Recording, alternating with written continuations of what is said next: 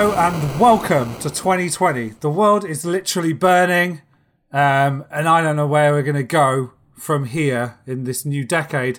But instead of facing up to reality of how sad the world is, I'm here with some of my friends to decide what the best game of the last decade was. I am joined by Nick, Mark, Chazzy and Andy. Hello, chaps. Hello. Hello. How are we all doing?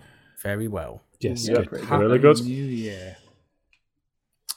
So, we're here to discuss Game of the Decade. This is Game of the Decade Part 1, which I like to subtitle Build the List. So we have created a list of 69 games. Hey.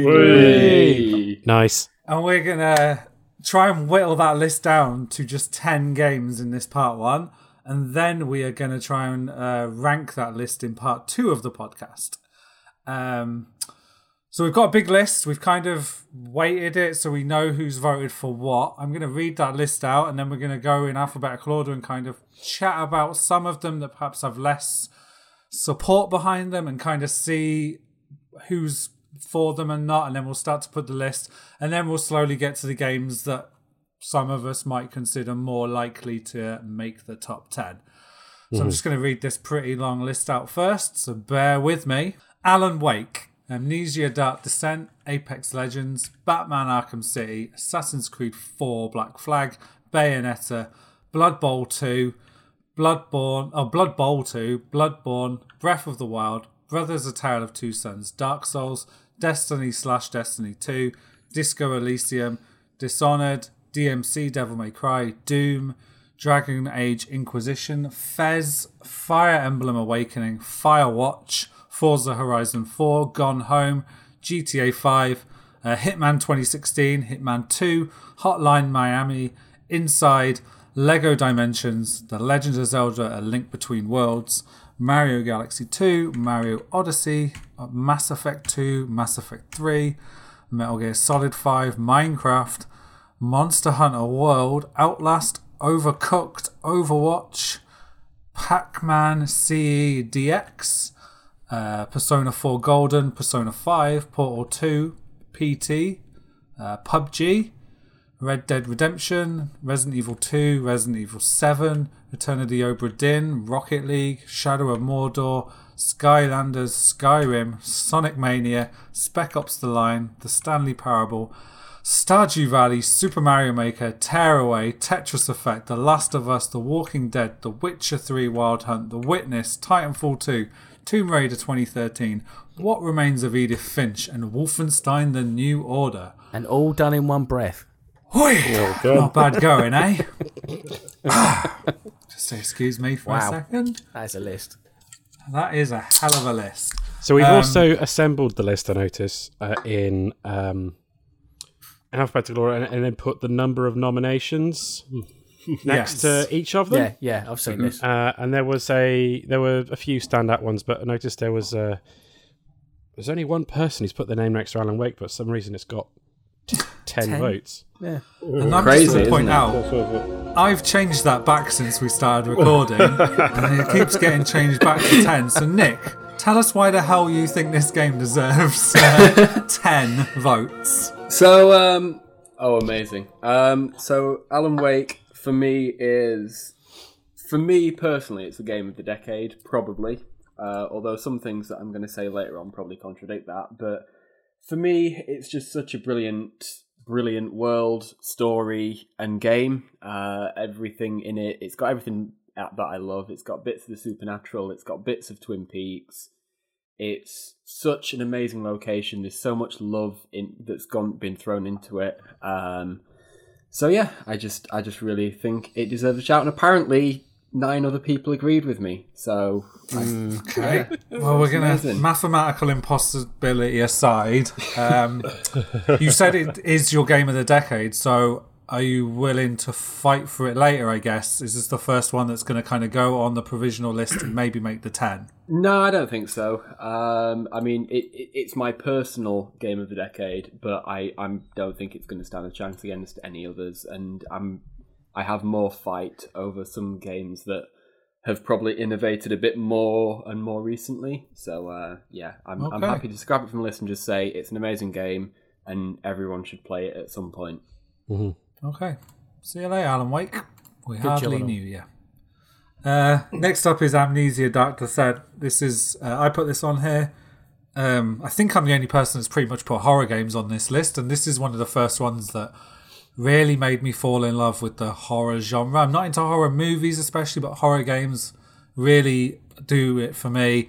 And this one's just brilliant, not only in like the atmosphere, the graphics great, but it has some of the best like writing in video games that you read, like logs. I've never, like, there's some logs in there, especially one around like a kind of like a torture scene experiment that takes place that really unsettle you. Like, it made my stomach churn and I felt like some like existential crisis reading some of it. So just for that alone, I thought it deserved a mention. Next up, we have Assassin's Creed 4, and Andy, you nominated that. Is it one you particularly want to battle for, or do you just want to highlight it? Just highlight it. Out of the Assassin's Creed I played this decade, it probably was the best in terms of execution, storyline. Allowed more freedom, escaped from the Assassin's Creed storyline quite a bit. The ship physics were really good. Being a pirate was a lot of fun. But probably what I've heard, Origins and Odyssey probably have a better Assassin's Creed games. So this one, I'm not willing to fight for it, but I thought it deserved a mention in terms of first Assassin's Creed of a new generation. And the last of the old as well. Yeah, last of the old. So when there's cross It's gen. also a good proof of concept of where the Assassin's Creed games could go as well. Where they could have gone and never did. Yeah.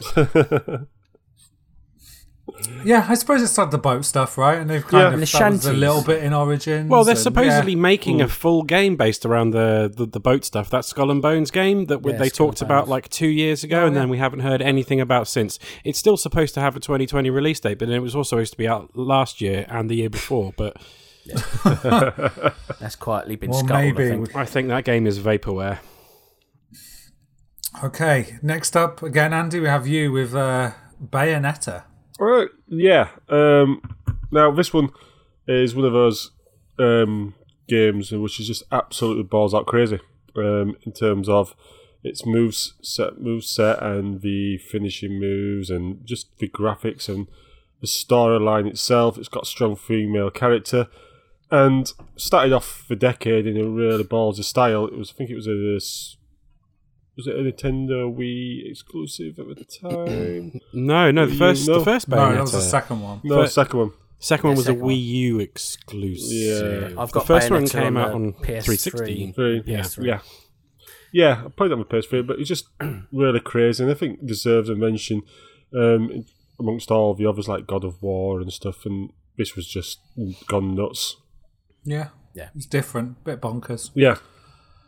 Next up, I'm surprised this is the only Warhammer game, but Blood Bowl 2, which is no surprise to you again, Andy. Well, I could have put loads in. Could have put Vermintide in. Had I played Total War Warhammer, I would have put that in. Battlefield Gothic in, Space Hulk, and so on and so on. Anyway. Get back to Blood Bowl. What, you don't want the whole list of Warhammer games that came out this decade? Nah, we'll be here all week. Anyway, Blood Bowl, yeah. This one just grabbed the board game perfectly. In fact, it's got that turn-based features where you are trying to beat the opponent. It features a lot of sport, and when you take and perform these moves where you're taking a risk, and if you score a touchdown or if you kill the opponent, there's no better feeling. Of course, it's a really bad feeling when you get your teammates get killed themselves. And just a lot of fun in the league. Loads of fun. Loads of hours played on this game. And one of my games of the year of this one. But I'm not going to fight for it because I'm the only one who's played it, really. And there's better games. Probably worthy of I this list. reviewed this a while back for Pure Xbox and only gave it 6 out of 10. So I'm not going to back you up. I will say, not to like crap on games because I know we're trying to celebrate them. My biggest thing with this game is I feel like the RNG was broken and it would deliberately screw you over sometimes just to keep things interesting. Yeah, it was almost like, Yeah. like FIFA feels like it's cheating against you. Yeah. Yeah. But because this is kind of a board game and you know there's dice rolls behind it all, Yeah. it's kind of like, it's not subtle about it. It's like, okay, how did I suddenly fail to do like the Yeah. simplest thing? I think when you So play that- the AI, you get that feeling Yeah. a lot more than when you're playing against a human opponent. Yeah, definitely feel that way. Next up, with only one vote, we have Dark Souls and Chazzy. Which is an absolute travesty, and you should all be ashamed of yourselves. This is Okay, genuinely all right. one of the most important games of this generation, like of this decade. The only reason I didn't is because yes, it is an incredibly important game. It spawned an entire genre, although arguably Demon's Souls did it first. Dark Souls just popularized it, Yeah. and it's become such a thing that it's commonplace to hear. So and so is the Dark Souls of whatever genre. It's what COD 4 was to that generation. Yeah, but It's Bloodborne was better. Well, we'll get into that conversation later. But yeah, Dark Souls for me was such a breath of fresh air in a sea of kind of mediocrity at the time, and it was so different and so unique and so interesting, and it told stories in a really interesting and convoluted way, and you had to deep dive into every single corner and facet of the game. And I just think it's an absolutely fascinating, once in a lifetime kind of piece of software, and I absolutely adore it. And I think it's probably one of the top 5 games of this decade. Probably. Yeah, but it's 3 of them, so it's been 3 out of a lifetime. Well, I'd say the first one was probably the proof of concept, the one that was the best of the 3. Okay, so given the high praise you've just given it, do you want it to be on the list of maybes? Oh yes, I just don't think we can't not have Dark Souls on a list of games of the decade. We can argue between, that and the other game. Okay. But Because I guess we should say, I perhaps should have started with this caveat. This isn't necessarily a list of, it's definitely not a list of the best-selling games or the most influential, but there are certainly very influential games on this list that mean something to us. So I guess maybe that's where the debate will come later, like yeah, whether Bloodborne means, it might be the better game, Yeah. but maybe Dark Souls means more to you. This is But we it. can certainly have that conversation when we get there. So well done, Dark Souls. So it's the honour of being the first game that makes it to the provisional top 10. It's on the banner. It's it's there. there. Next up, we have a more current game, Disco Elysium, and Nick. Yes. So I played Disco Elysium over Christmas, and it has kind of, at the moment especially, the rare privilege of being a game that I can't stop thinking about. It just, everything about this game kind of permeates the soul and the brain, and it just, I can't quite describe exactly what it is that makes it so engrossing. It's incredibly well written. It's kind of it's, I should probably explain what it is. It's essentially a cop thriller, but it's an RPG, so it's very much everything you do in the game is a dice roll, and there are stupid dice. It's like if you've ever played D&D with some mates and it got a bit stupid, and you do dice rolls for literally everything and anything under the sun. Disco Elysium is the perfect game for you because you get dice rolls for everything, and then you start conversations with different parts of your psyche who can end up arguing, and then you can have a dice roll to decide which part of the psyche overrules a different part. And it's just mad levels upon levels upon levels in this brain of a slightly deranged cop who's woken up with no idea who he is, and that's who you play. So you play this cop, you've woken up after a mad drinking binge, you've no idea who you are, you have to figure that out, or just decide to be whoever you want.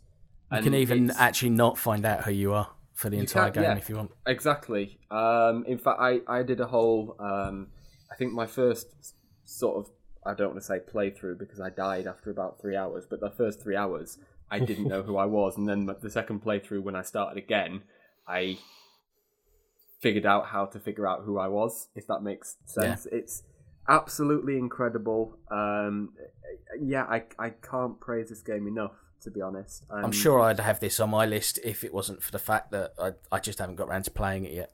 It's just that little bit too recent. Yeah, and I mean, if it wasn't for Christmas, I wouldn't have played this yet either. But I just, like I say, can't stop thinking about it still. It's been over Christmas. I started playing it before.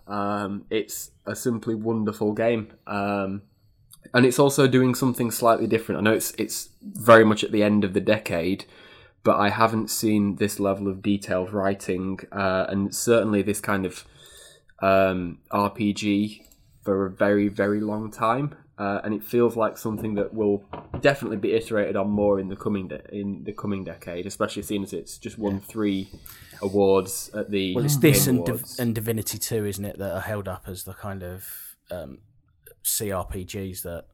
Yeah. Pillars of Eternity. And, yeah. Exactly. Yeah. So yeah, I think it deserves to be on the list. But obviously, I think I'm probably the only person who's played it. But if you feel that strongly about it, we can still put it on there for now. Stick it on the list. It might not last long, but we'll see. Mark, tell us why Dishonored is a good game. Dishonored is one of the best stealth games I have ever played. It does a perfect job of updating like the old Thief games into the modern gaming era. It sets it in a really interesting world, sort of, what do they call it, like whale punk aesthetic. I love the art style. I love the story. The gameplay is really solid stealth. It does what a good stealth game does, which is allow you to play the entire game without being spotted and without ever killing anyone. You can play completely non-lethally.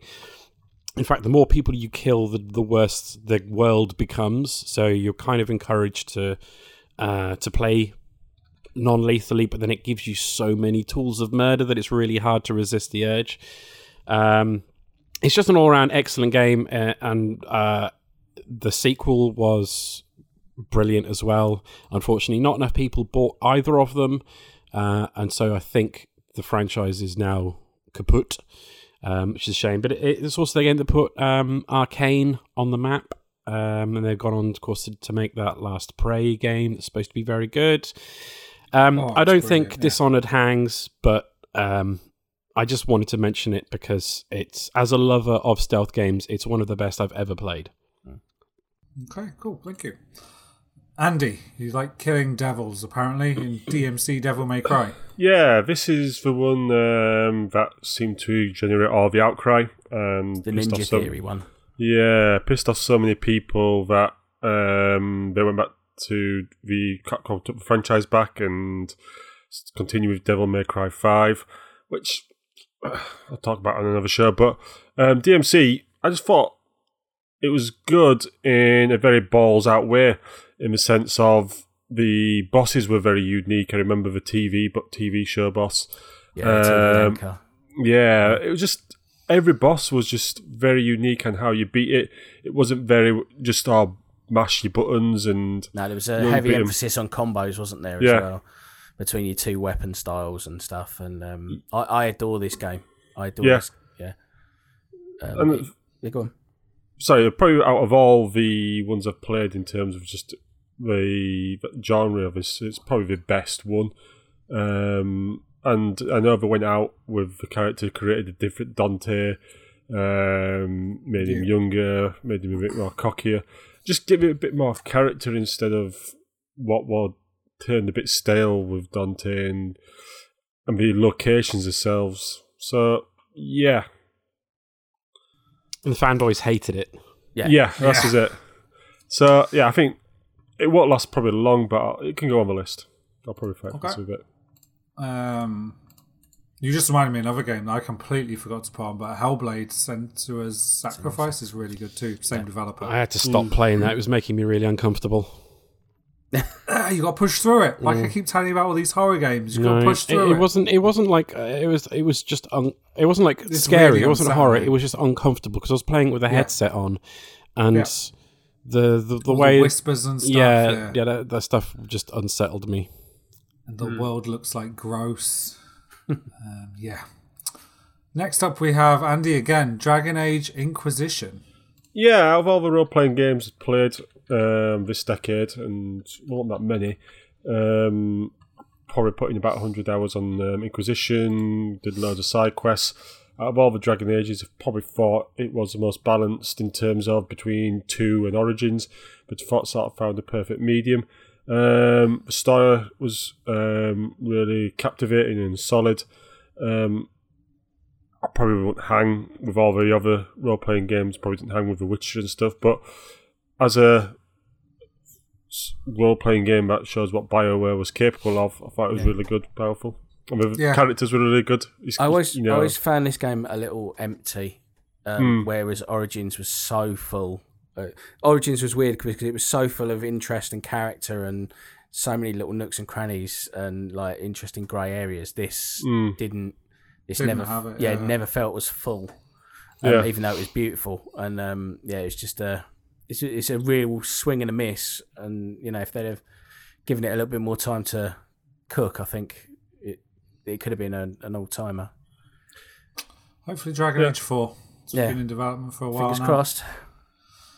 Andy, you next have the walking simulator Firewatch. Yeah, this one, lovely art style. We've talked about the art style in the previous show. It's absolutely amazing. One of the few walking simulators that has intrigued me.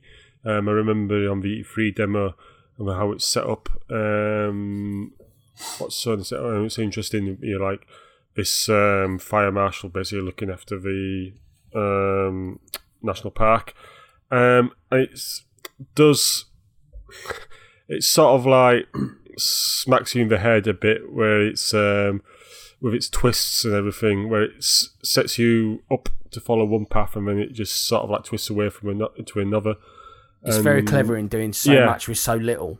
Yeah, and being able to tie it all together with narrative.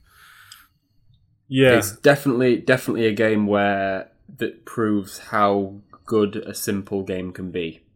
Yeah. If especially with the story, the writing on it is incredible. Yeah, I think it's one of the best written games I've played this year. So yeah, I'm probably willing to go for this a little bit on the top 10. I really enjoyed Firewatch as well. It was a standout. Same here. Yeah. All right, you're on your own there. I found it a bit boring, but that's just me. Next up is me. Hitman 2. I'm completely willing to let this game go because Hitman is on the list and I would fight more for the original Hitman or the 2016 Hitman. Hitman 2 didn't quite hit as well. I think it lost something when they got rid of the episodic nature of the game. It has some good levels. It does like exponentially kind of increase the scope of the game, but it's not quite as good as Hitman 2016. So happy to see it gone. Hotline Miami, Mark. Oh.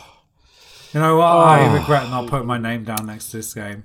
Because still to this day, I listen to the soundtrack when I'm working out and stuff. Like some of the tracks. It is so good. Some of the tracks are like creepy and unsettling and really twisted. Some of them just sound like... Some of them are absolute bangers. Like some of them sound like what you'd imagine Miami would sound like if it was music, just like slow, sun-drenched nonsense. Miami in the 80s. Yeah. Like the title screen music is so cool. Oh yeah, everything about that game is really cool. It's the game that I feel at least like put Devolver Digital on the map and kind of made indie games cool again, I guess, but not like cool as in, well, you know what I mean, like edgy. And I think it took away. We had that period of indie games on consoles being cool, and then as we transitioned the Xbox Live era. The Xbox Live era, and then indie games started to get a little bit more expensive and have like better production values and stuff. Yeah. And then this kind of didn't. Like it has. It's just like ugliest graphic style you'll ever look. It's grungy like this and cannibal, like filthy and drug-addled, and it is like the way that like you're like rushing through this level, inflicting like horrendous violence on everything in your sight as fast as possible, whilst the background is flashing neon colors and that soundtrack is pounding in your ear. Yeah. It's kind of the closest thing you could get to a drug trip whilst playing a game. Hotline Miami's and there's something nuts. mesmerizing about you. It's one of them games you completely get in the zone. The music like dictates what you're doing, dictates like how the pace at which you're like throwing things at enemies, and the other cool thing, the way it makes you walk through a level after you've completed it and see everyone you've killed. Yeah, like the music sort of just like fades out. Yeah, and it's like, look, and what the flashing stops, did. And then you have to walk back out the way you came past all of the murdered bodies and like the blood-soaked rooms, and it's been imitated many times since then. Various different aspects of it: the gameplay, the aesthetic, the soundtrack. Nothing has quite hit what Hotline Miami did. I don't think even Hotline Miami 2 hit. No, I have not finished Hotline Miami 2. No. The level design is not as good, isn't it? They chuck more stuff at you. There's more like open spaces. Because that's the other thing.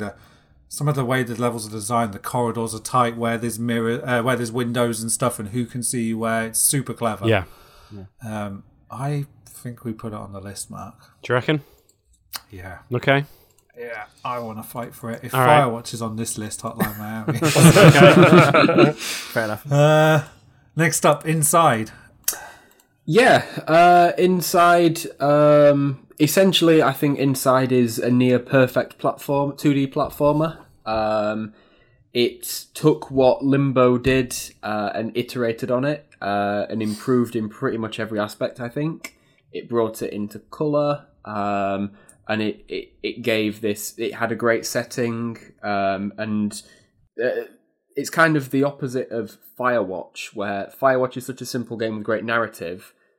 Inside is what seems on the surface a very simple game. Obviously, the mechanics and how everything is timed and everything is perfect. It's incredibly precise, and there's a lot of work that's gone into it, but there's no narrative. It tells a story without saying a word and without being... anyone could see and play through that game and understand the story. It's almost environmental storytelling. Exactly. In a 2D which is why I think side-scroller. it deserves a mention. I think it's probably the best 2D platformer I've played this decade, and I really like 2D platformers. So You haven't played Sonic Mania then, so disappointed. All right, we're gonna take it off the list though. Yeah, take it off the list, but it deserved a mention. The next one, I can't believe Kev is no longer on the podcast, and we've somehow ended up with Lego Dimensions. Go ahead, Andy. Tell me why it's a good game. Yeah, this is probably the pinnacle of the Toys to Life genre that infested this decade. And it was probably one of the best Lego games.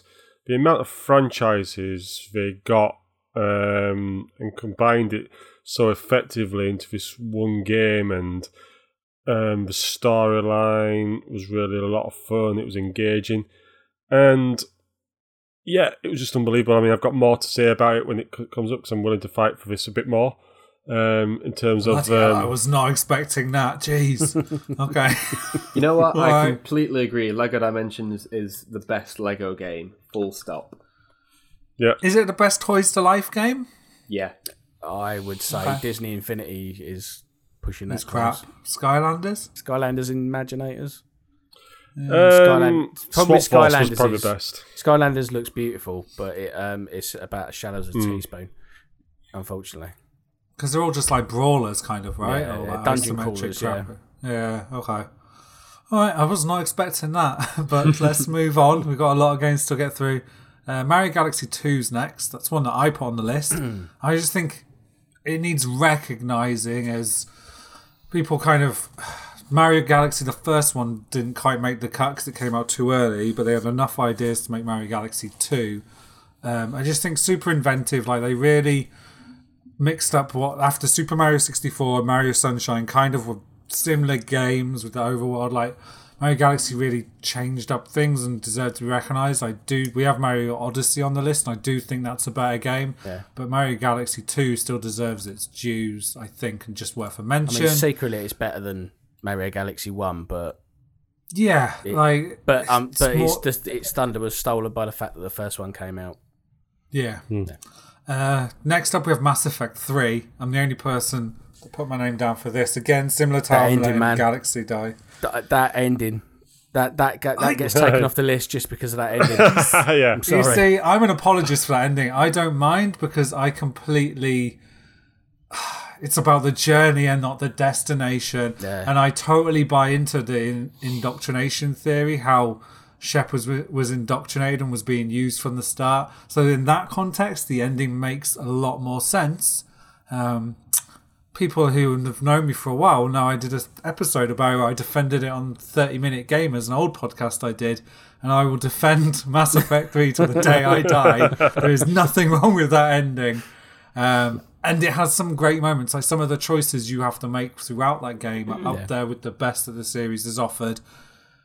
It slightly takes another step back. If like Mass Effect 2 took a bit of a step back from some of the RPG elements of the game, it takes another step back and makes it slightly more action. And that's how we ended up at Andromeda. Yeah. It's a great game. Go on YouTube. Don't listen to my podcast, but go on YouTube and look up Indoctrination Theory. There's a bunch of stuff about it. It contextualizes the ending a little bit better. Mass Effect 3 is great. Mark, a game that I know you absolutely love, Monster Hunter World. Yeah, I think I'm going to be the only one who would want to fight for this one. The Monster Hunter franchise has been such a massive influence on games from Phantasy Star Online all the way through to Destiny and Destiny 2. It's been up until Monster Hunter World came out, it was a very sort of niche genre in the West, massive in Japan, but very niche over here, kind of obtuse, very difficult to get into. A lot of obstacles to get into it as well. Yeah, exactly. Most of the games were only on like the Wii U or the 3DS and not on like the big boy consoles. Then Monster Hunter World came along, became a smash hit for good reasons. It's Capcom's biggest selling game ever, which is nuts. Street Fighter and all kinds of stuff. So, if you think like Resident Evil and Street Fighter and stuff like that, the fact that it's their biggest selling game is kind of crazy. It still has some quirks that kind of get in the way of it being. It doesn't have all of the ease of use of playing online with friends that a lot of modern games do, but it's a massive step forward in quality of life over the previous games in the series. And I have sunk a horrendous amount of time into this game, and I absolutely love it. I was playing it last night. I would be playing it again tonight if we weren't recording this. I've got to say, I've got to give Capcom props for just ripping up the rule book on how they make those games and completely redoing everything and actually turning it into something that's fun and I want to play. Yeah, because I've played all the Monster Hunter games and it's always been too obtuse for me, and this one was the one that got me in, but it couldn't hold me there. So I'm hoping that if the next one is always, as always with Monster Hunter, the next one might be the one for me. If they just sort that how to, sort of meet up with friends but keep all that really interesting quest stuff and just the cute cats as well cooking. I could watch that for hours. Oh yeah, the cats are cute. There's a new animation in Iceborne because you're in a new area. There's a new chef with a whole new animation and it's amazing. I also want to mention quickly that it is one of the only games that Capcom makes that isn't full of like on-disc DLC, and they've only brought out one paid expansion, and it's a proper expansion, whole new massive area, 30-something new monsters, huge changes to the way the gameplay works. And up until that point, they had brought out about a year and a half, maybe a bit more than that, of like constant stream of free content, crossovers with other Capcom games, but then like other games that kind of fit into Monster Hunter, like Horizon Zero Dawn and Witcher 3. It's as an overall package, it's kind of insane, and I love it. But I think I'm the only person who would fight for it, so. I'm willing to let it go. All right, it's gone. Next is for me, Outlast. So kind of how I talked about Amnesia before being a great horror game. And it kind of almost ties into Hotline Miami, what I said about the trend of indie games getting better. This was a lot higher. There's a lot of these first-person horror games, and this was extremely like high production values, and kind of also helped pave the way for like Resident Evil to become what it is, Alien Isolation, kind of that first-person horror game where there's quite a few areas where there's something stalking you, and you have to figure out environmentally how to get around it. Again, brilliant atmosphere. Also, the sequel's meant to be really good. Not played it. I don't think it stays on the list, because if I was to push for one horror game, there's a different one I would push for. So I'm going to say bye to Outlast, but it's a great game.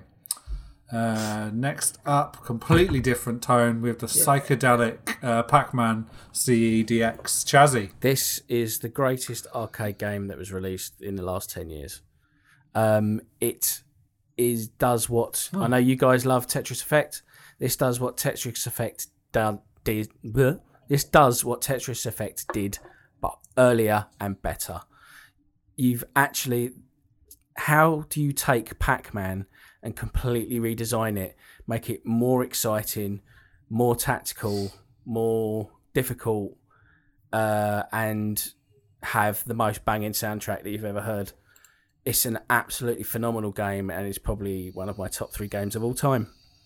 So I think just going on the list then, I guess, if it's top 3 of all time. It is that game is phenomenal. They unfortunately completely screwed the pooch when they came out and brought out the sequel, and the sequel wasn't as good. Yeah, wasn't great. But this completely you've redesigned Pac-Man and made it better, and that game is an all-time classic. I mean, that's insane. Okay, it's on the list for now. Next up, we are back to horror with PT and Nick. Yes. I don't know if it really counts as a game, because it was obviously a teaser. But I thought it deserved a mention purely because of how it was just dropped and onto the internet at E3 with absolutely no mention of who created it or any of the talent behind it. It was I seem to think it was a random studio name they gave on the listing, and it had some kind of tree as a logo. But I just think as the whole experience of that kind of weekend to week of playing through the game, downloading the game, playing through the game, and figuring out as a community all the kind of secrets and how to crack the ending and get the ending and get the final reveal trailer, as an experience is probably up there with one of the best of the decade. Certainly one of the most memorable. And it's still a fun game to just jump into every now and then, just to have a few loops through. And when the ghost, I think it's Lisa is the ghost. When she gets you, it's still genuinely one of the most frightening experiences I have ever experienced. And I think there's now someone's done a PC version, and I'm just wondering how terrifying that would be to play through in VR. Someone's remade it in Dreams. In Dreams, yeah. Yeah. Jesus. Also, have you been watching those YouTube videos of the guy who's literally been taking this apart forensically to find out how it all works? Yeah, I saw a lot of headlines saying that Lisa is kind of always tethered to your back. Just so they can quickly flip her around when she gets you, sort of thing. Yeah. So, yeah, terrifying, absolutely terrifying. But yeah, the feeling of dread and that you're being watched in that game, and coupled with the experience of figuring it all out in the first place, just means that it was a great experience. Cool. Does it stay on the list? I don't think it does, just because it's not... Wow, that was quick. Just one side. Fine, done. No, I've been crossing them off as we go along.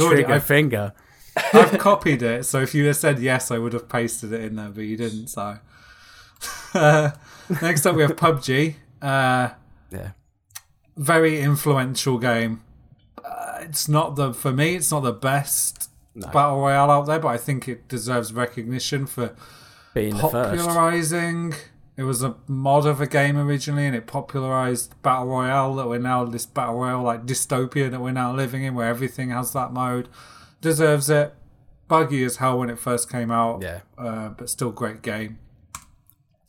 The next two can kind of go together. Both horror games, Resident Evil 2 and Resident Evil 7. Kind of ridiculous that both of them have come out in the same decade. I'm assuming that's the 2 remake, yeah? Yeah. So Resident Evil 2 is that remake. Brilliant remake. They really did. It made my top 10 for last year. They did some great quality of life updates to it. But it's still the same game. Doesn't go on the list for me. When I was talking about Outlast before, I said there was a horror game I would fight for, and that horror game is Resident Evil 7. Resident Evil 7 takes a lot of the stuff that's in Outlast and just brings it to a AAA budget. Does a bunch of interesting stuff. Tries its hand at like basically every type of horror movie you can think of. Kind of, there's a section where you go back and watch a VHS, and it's like a flashback of a character who's kind of locked in like a Saw-like room where doing certain things will kill him, and there's only like one way out of the room. Does a really good job of being a self-contained story, but then ultimately it ties into the greater Resident Evil narrative. Just a really good job of that, and it's meant to be amazing in VR as well, so I will leave that there and we'll discuss it later. Yeah, I mean, I loved it. I loved the first part of the house. When it goes into the caverns, I sort of fell away from it. I was long think about that game, and I just thought house bit was brilliant. Getting chased by the family was brilliant, but when it stepped into the caverns, I thought, ugh, here we go again.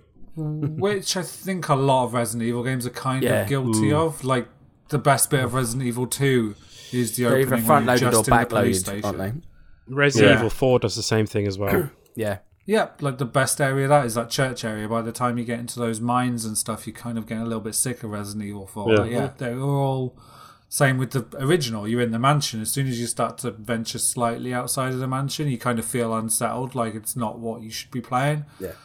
But cool game. I'm putting it on the list for now. Return of the Obra Dinn, Nick. Yes. Very much like Disco Elysium. Wow, you've already crossed it off. Sorry. Very much like Disco Elysium, another game that I couldn't stop thinking about. And actually, I didn't add this to the list until earlier on today. And that's because last night we watched the third part of BBC's latest Dracula remake kind of thing. And in episode 2 is set entirely on a ship in the 1800s. And just the whole aesthetic just threw me completely back to going around the ship on the Obra Dinn, trying to figure out who died of what and who killed them. Just a sensational game, and Lucas Pope definitely deserved a shout on this list somewhere. I don't think Papers, Please was quite up to the scratch that Obra Dinn was. But Obra Dinn definitely deserves a shout out on the list. I don't think I'll fight for it because I think of the two games that are kind of in the PC, more out there genre, Disco Elysium, I'm willing to fight for a lot more. But Return of the Obra Dinn, it's now on all the consoles, so everyone should go and play it as soon as you can. And just try and you'll feel so smart and you'll feel so captivated, but at the same time you'll be frustrated that you don't know why this is happening, sort of thing. Yeah. But the whole story reveals itself backwards as well, which is even crazier. It's an incredible game. A bit like Fez that I guess we'll get to talking about later. At some point, it's one of those rare games where having a notepad next to you to write stuff down. Absolutely, yeah. You don't have to do it, but it's kind of an integral part of the game, and it's extremely rewarding to have that notebook to go back and look over after you've solved stuff. Just like, I remember early on in the game when you first go under the deck and it's kind of, it's the first time you're coming across multiple murders to solve. And I had a whole sketch drawn out, trying to sketch out like the path of each character and to see whether any of them could have crossed paths and stuff based on this like monochromatic level, like first person view that you get, and I was just like, love it. Yeah. And I've not finished the game, but it's like one of those things. It's super cool to go back and look at those notes to see whether you're going down the right path or probably the fact that you weren't. It's just like a journal that you build yourself out of the game is just fascinating to me. Yeah. Next up, Andy, I think you have just added games to take the mick here. Why is Skylanders on here as well? Well, this is a one that started the whole Toys to Life thing, so I think it deserves a mention. This was the one where the developers tried to sell it to every studio, Sony, Microsoft. It was only Activision that took a punt in it, and they cleverly added Spyro to its marketing, and then moved him to the background, and then basically captivated the kids with figures, and able to move them to the computer domain. The game was solid but uninspiring, but it deserves a mention in the fact that it did start a massive craze for a number of years. Mm-hmm. I'm not going to fight for it as such because Lego Dimensions was a better one, but I think it deserves a mention. Alright, cool. A game I'm surprised didn't get more votes, really. Mark, Skyrim. Yeah, it's Bethesda's last good open world game. Probably. I mean, it's still a buggy mess. There are still bugs in. I mean, I got the Skyrim Special Edition on 3 different platforms. Oh my god! And it's still got things like the mammoths falling out of the sky bug, and sometimes the dragons are flying backwards and things like that. And there are the occasional game-breaking bugs and stuff that are in every Bethesda game and are super annoying. But it was the first Elder Scrolls game that really grabbed me, and I know like aficionados will say it's the worst Elder Scrolls game and you should go and play Morrowind or a bit similar to Mass Effect, Hammerfell as or people whatever. feel it's dumbed down, right? And it's not the same game that they started off Yeah, as. you don't have like the same like min-maxing stat points and things like that, but as just a massive open world immersive fantasy game to explore. It looks dated unless you're playing it on PC with. Well, that's just Bethesda's engine, though, isn't it? Yeah, but I mean, it looks. Yeah, I guess. Yeah. It doesn't look quite so dated if you're playing it in handheld on the Switch, but. True. But yeah, it just. I think it still holds up. I mean, that game is 9 years old, nearly 9 years old now, and it kind of. Like you say, if they're still re-releasing it on the Switch, then there's certainly a an audience for it. Yeah, there's a reason why it's so popular. It's hard to put into words, but just walking around. I mean, you don't have like the constant distractions like the radio you would have playing in the background on the Fallout games. It's just like that ethereal soundtrack. I can't remember the name of the guy who did the soundtrack, but it's the music You fall into either one of two camps, don't you? You either like the Fallout style or you like the Skyrim sort of dragons and mythical Norse style and fantasy. And like this doesn't. I enjoyed it and I really did enjoy it, but the fantasy setting didn't really kind of gel with me. No. Whereas like playing the Fallout games, there was something about that really hooked me and captured my imagination, and that's why even though I can respect it, I just can't. I couldn't put it on my list. I'm not going to fight for it because there is another fantasy open world RPG that I think is more deserving of being on the list. So I'm happy to let it go. I just wanted to mention it because it's Skyrim. Everyone's played it. All right, cool. Yeah, thank you. Next one, as much as it pains me to say I'm not going to fight for this because I ain't going to get anywhere with it. It's Sonic Mania. I'll say it now. I do want to play this game. Honestly, it's really good. It's not the best Sonic game. The best 2D Sonic game is Sonic 3 and with Sonic and Knuckles plugged in. This is a very close. It's up there with that like core original Mega Drive games. the only reason I can't say it's not the best, but it is pretty good. They absolutely nailed the feel of it. It's a fan's love letter, isn't it? It's made by a bunch of fans, essentially. Well, it's made, by a bunch of fans that kind of had Sega's support. So yeah, go and play it. It's worth whether you play it in the vanilla or the plus version that came out. It's definitely worth playing. It pains me it's not going to make the list, but it's off the list. Spec Ops: The Line, Andy.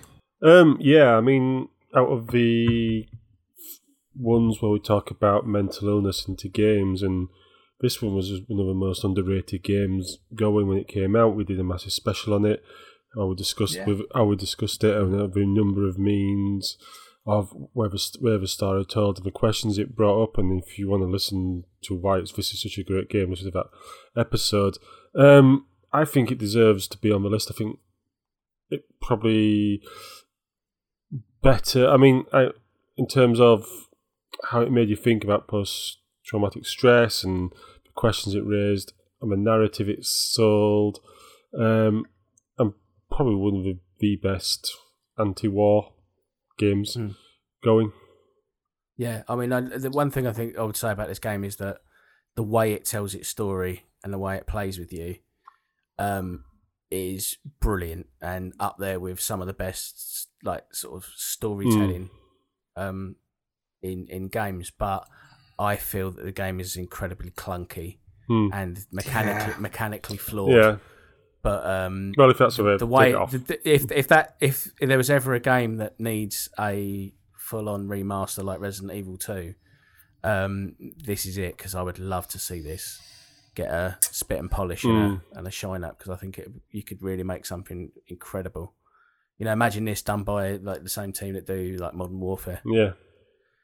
Yeah, it'd be incredible. So it's a shame, really. It can stay on the list. I think in terms of the story, I think it's hard. There's not many games that match it, so maybe it does have a place on the list if we're gonna start getting down to it and comparing stories. But yeah, there's clunky things about it. Like we talked about at the time, like the whole sander mechanic. Yeah. You basically use it twice in the game, and they advertise it as a big thing, and then it's basically not a feature, non-existent. But it's one of those that stuck with me. Like I still think to this day sometimes. I think of it in the same way I think of a lot of like great like war novels and stuff. That's it. And I think anyone who's played it has, like you say, has had that thing where it's stuck in their mind. Like but if you've read, not a lot of people have been able to get past the clunkiness and the kind of genericism of it. Yeah. But unfortunately, that's its trick, is that it's pretending to be a generic game and it's not. Yeah. Mark, complete change of tone. Super Mario Maker. Yeah, I'm surprised that you didn't put your name down next to this. Yeah, it's one of those things where it's a bit like Hotline Miami. I didn't unintentionally leave it off, and when I do think about it, it's a great game. I don't think of this as a game, but more as a toolkit. No, it's absolutely a game. Like the not just like the playing of the game, but the creating the levels itself is a game as well. The way that it like starts you off with a limited tool set and then encourages you to play around with that, so you know what you're doing with those before it starts to slowly unlock more and more of the tools until you reach the point where you've got everything that you could put in a Mario level. And then it becomes the challenge of, for people like me, trying to make fiendishly difficult levels, and for people with more imagination, doing crazy things like making a working calculator in a Mario level and stuff like that. It's the most streamlined, easy to use.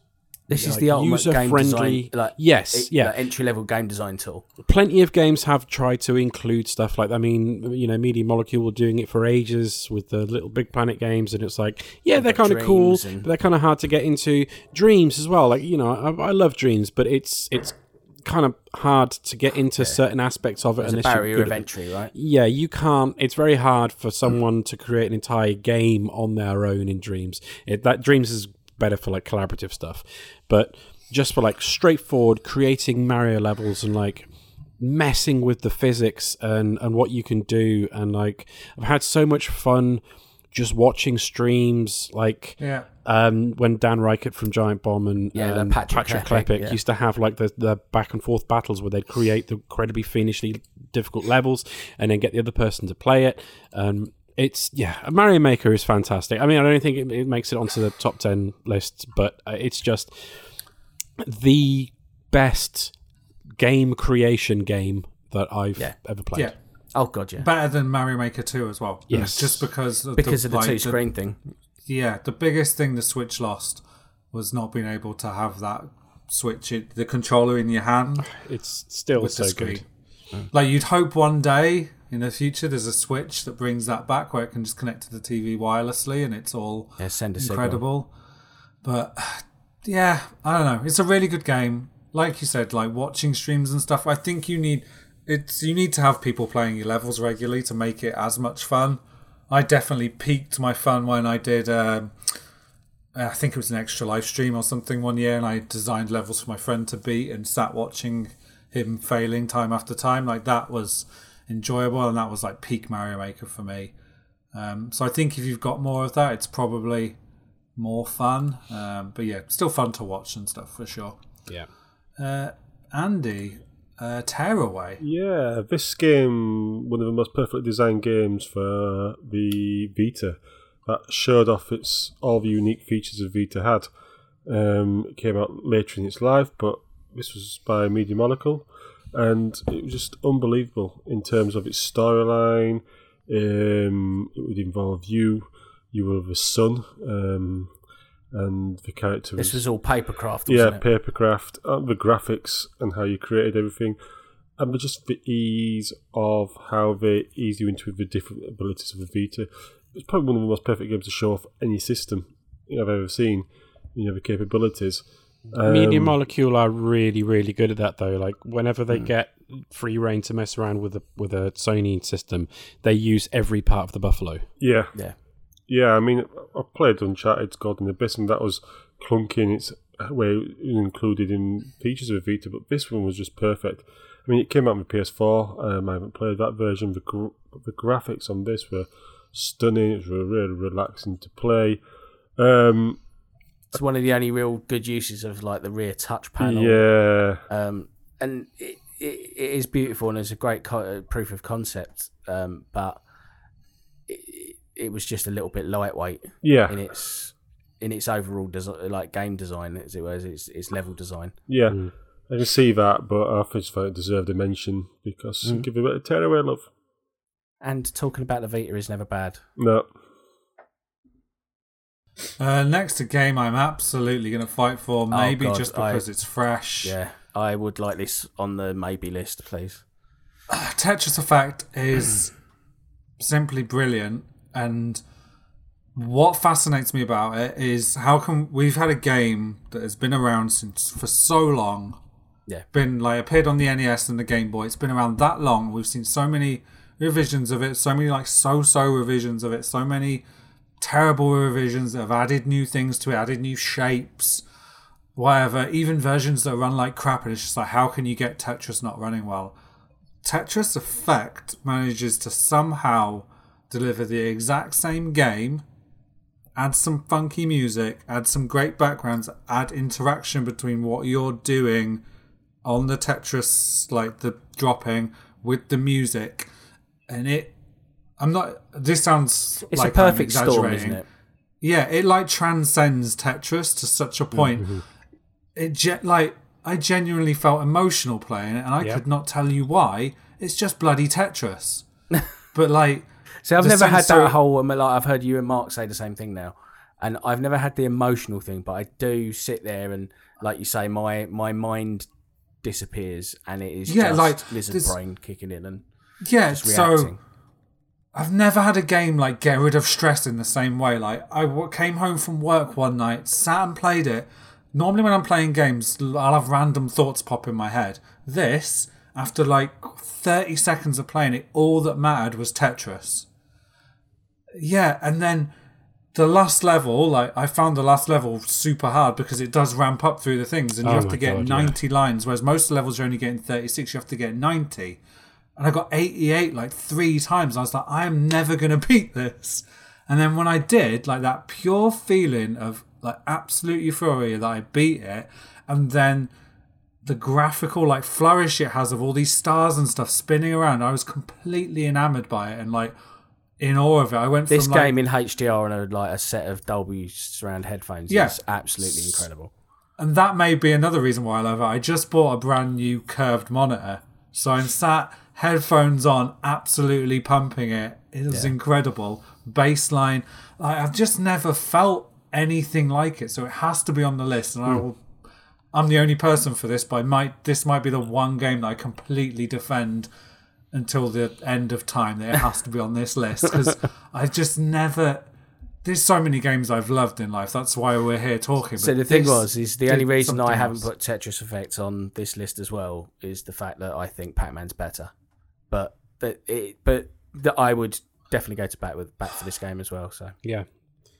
we can maybe it comes down to having that argument. No, there, man, but I think it probably might. As good as Pac-Man is, I didn't have that emotional reaction to it or the sense of awe playing it. Yeah. But anyway, we'll keep moving on. So from one puzzle game to a very different puzzle game, The Witness, Nick. Yep, The Witness, an absolutely amazing puzzle game. Again, another game with absolutely no narrative whatsoever. Everything you need to know you learn through doing. The game is incredibly good at teaching you how to solve all the puzzles without having a word of English in it. And I think perhaps the best bit of praise that I can give this game is I played it pretty much non-stop for about a week, and even when I left the house and I went out for a meal, and I could see puzzles in the real world. Because he uses the environment in such clever ways, doesn't it? Yeah, I mean, I don't want to spoil too much because obviously it's one of those things where it's about a puzzle game, but certain elements of the world are secret hidden puzzles. And so I was kind of like walking around The Witness trying to spot them, and I did that in real life as well. So it's one of those rare games that messes with the world and the environment in such a way that you it changes the way that you live for a while. I'm happy to cross it off the list, but it's again a sensational game. Okay, thank you, Andy. Tomb Raider 2013. Yeah, I just thought this deserved to be mentioned in terms of the most really good reboots of a series. In terms of how it has followed a lot of ideas from Uncharted, but put their own little Lara Croft twist on it. I thought they started perfectly at the beginning. I thought the storyline was engaging. I did think the deaths were OTT. There was a lot of I forgot about torture that. porn in this game. The deaths it's a little bit really made me bounce creepy. off it. Yeah, it lingers on some of those shots just a bit too long. Yeah. And that waterfall scene, that. Yeah, that's... There's also wasn't this the game that people started talking? It seemed to be that this was the game that got people starting to talk about like ludonarrative dissonance. Dissonance, yeah.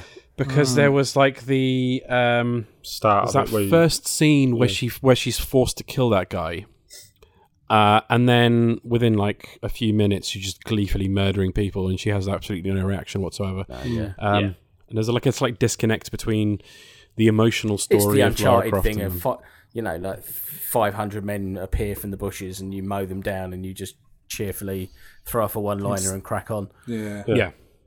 But he's not ever distraught by what he's doing. No. You know.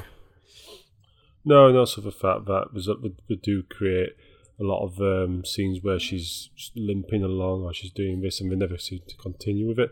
But it was a fun game. I thought it perfectly rebooted the series. I don't think it the second one continued the same in the same vein, the same strength, but I thought this was a very strong reboot. Yeah. All right, cool. And the last one that only has a single mention is Wolfenstein: The New Order. Yeah, this is another one that brought back an old franchise and brought it back with balls and attitude, basically, and just wackiness, and just went, here's Wolfenstein, we're going to batshit crazy, and off you go, fight some Nazis. And it was a lot of fun, and this game sort of without this game, I don't feel you've got Doom. I adore is the way awesome. that this tells its story Yeah.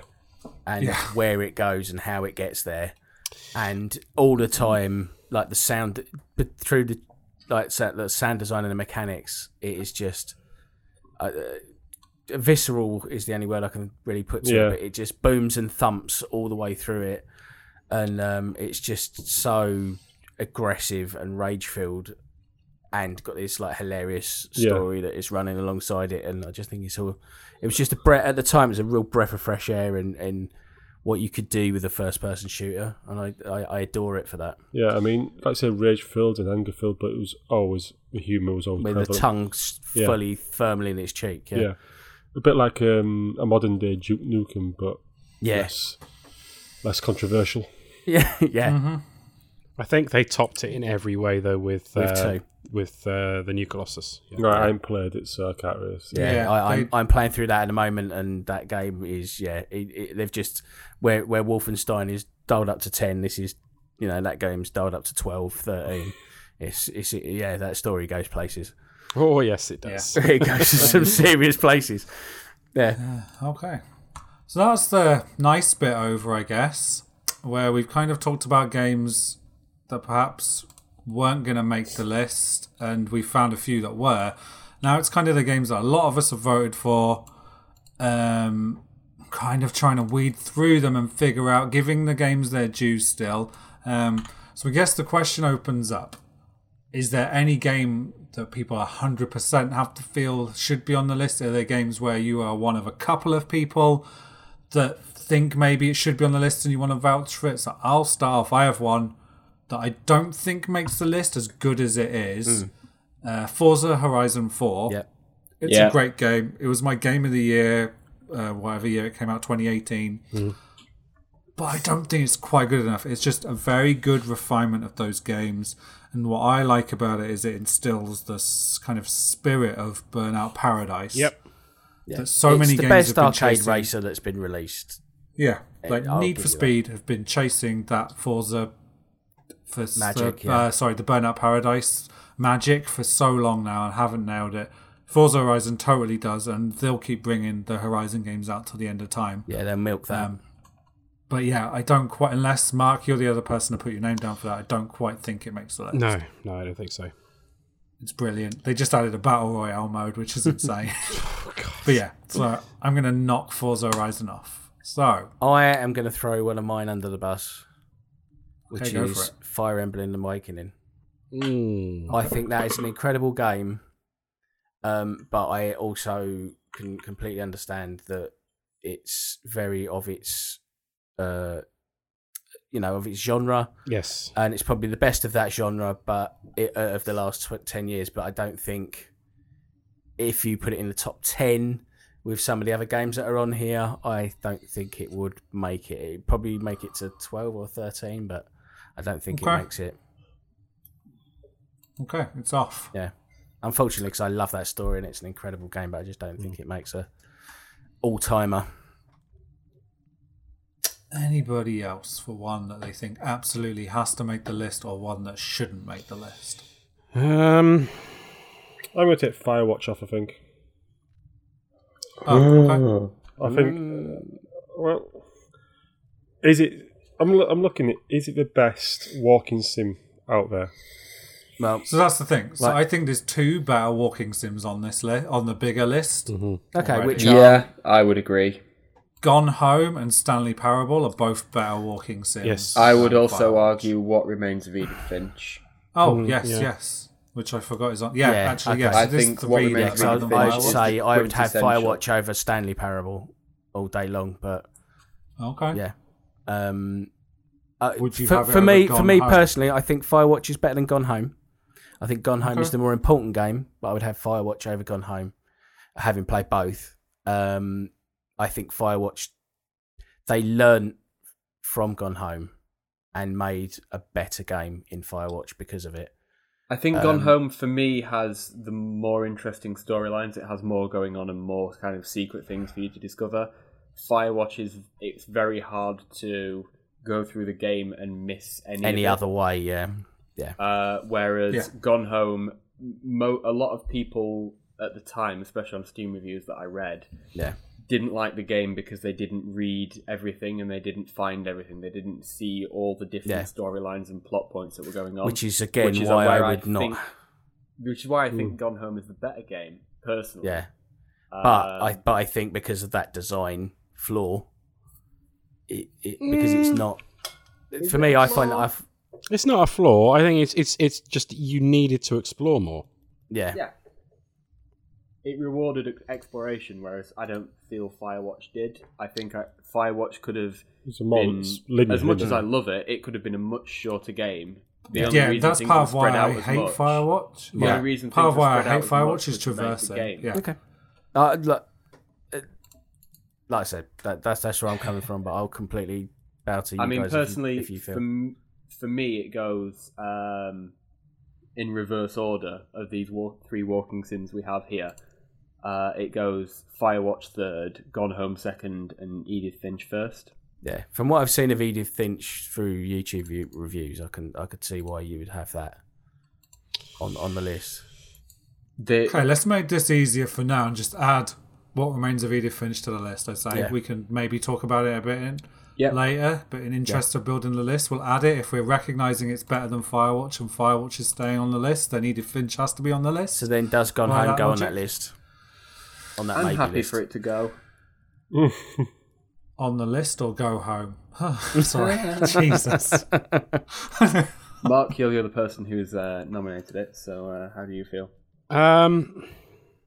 So, considering that I don't have really anything in common with the protagonist of Gone Home, it really rung with me. Like it had quite an emotional impact on me.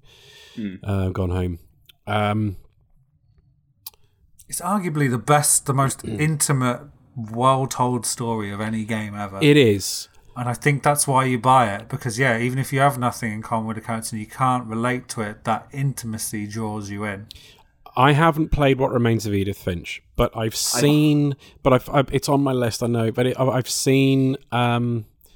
There's one things scene that it does that I think would really... Yeah, it's are you talking about the the fish cannery? The fish one, yeah. I think it got talked about on Game Maker's Toolkit or something like that. It did, yeah. Yeah. And so that and some other things that I've seen, the way that it plays with the things that it does with gameplay are so inventive in that genre that I don't think you can discount it. So I don't know. It's hard for me to make a decision because I've only played one of them. I mean, do we have to choose between these two? Can we chuck it on the list and have this fight later? All right. Yeah. Gone Home is on the list for now.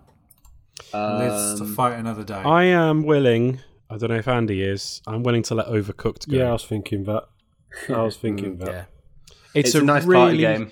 It's a really, really fun co-op party game. It also wreaks absolute havoc with my anxiety because on certain levels when the orders are coming at you and I'm trying to balance cooking this thing and mixing that thing and washing up the dishes and getting the orders out and part of the kitchen's on fire, it just got a little bit too much for me a few times. I was like, I have to stop playing this because I'm going to have a panic attack. It did cause massive arguments between me and my brother. You didn't put that do the washing. Yeah. You didn't fucking do this. How you do it? It's great. I love it. Really good. I love the charm. The second one I love all the characters. One of them is just a raccoon in a wheelchair, and just that's my boy. Mad stuff like that. Yeah, and the fact that you're trying to save the world from a giant meatball that accidentally got. The onion is the king, and King Onion is absolutely useless, and his dog Gary is the only sensible character in the game. I love it, but I don't think it is a top 10 of the decade. I haven't played Overcooked 2, but I think had Overcooked had the multiplayer and able to... Because when you try to play it by yourself, you just weren't able to do it.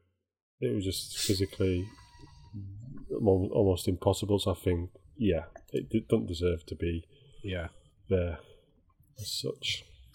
I think... looking down this list... I'm looking at Batman, and I want to hear the argument for that. Arkham City. It's not the best one of the Arkham games. This is what I would say. But the best one of the Arkham games came out the decade before. So before. Yeah. I agree. I don't Asylum know. was better. I feel like I enjoy the like story City of was Asylum better. I still think good. City is a better, more rounded game. See, I think the gameplay is better as well because it's just tighter in Asylum. But City does still have its tight moments where you go inside and you do a lot of that stuff, but then increases the scope, but not so much so that it loses what it was, which is what Arkham Knight did. Yeah. Also, the think- characterization I feel is better in I think City. City's really good. I think Considering City's an open world. Considering I would have played City the most recent, the most defining memories I have are with Arkham Asylum. Yeah. So I'm tempted to say that's the better game just based on memory. It has more points that stuck with me. I just think I'm looking at Arkham City on this list and I'm thinking there's at least 10 games on this list that I would put ahead of it. Yep. Likewise. I agree, but I didn't nominate it. All right, 3 of you have said it. I don't think we've got a leg to stand on. That one's gone. One game that has to go on the list is The Witcher 3 Wild Hunt. Yes. Yeah, like, go on, give that its dues. Yeah. Go on, I need time to talk about it. Well, it's the best It's The Witcher open 3. world fantasy RPG. Can I just... I Right. will say something, though. It's not the best Witcher game. What are you on about? Yeah, I mean, two. I think Witcher 2 is a Oh, better... no. has a better story and I stuff. found Witcher 3 a bit boring. Witcher 3 But- is a very good revision and like smoothing off and refined version of the first 2 Witcher games, but I'd argue the plot in the first 2 is perhaps better than Wild Hunt's is. The plot in the first one's not great. The plot in the second one is very good. It's a lot tighter. It's a much smaller story. It's Also more to depends do with which way you go politics. around that story as well. it's more to do with like splits off. politics and race relations and things like that. And it's a very interesting story. Don't get me wrong. But there are so many interesting stories in The Witcher 3. Like every single side quest is an interesting story. And some of them are like multi-quest storylines with satisfying conclusions.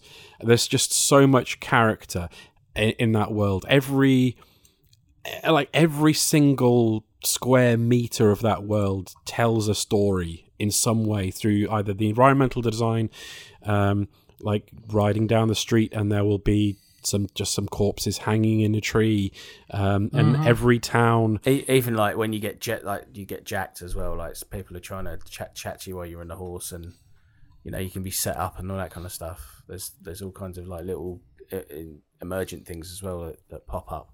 Yeah, I mean it's the most solidly put together game that CD Projekt Red have made so far. Roach is still an idiot, and the combat can sometimes be a bit clunky, and they had to patch quite soon after the game came out an alternative movement setting for Geralt because he carried a lot of momentum in the original setting. So like you'd push on the stick and it would take a second or two for him to actually start moving, and when you let go he wouldn't stop immediately, which is natural but doesn't feel right in games. And they basically there was a series of aggressive patches to bring that game up to where it needed to be after the game came out.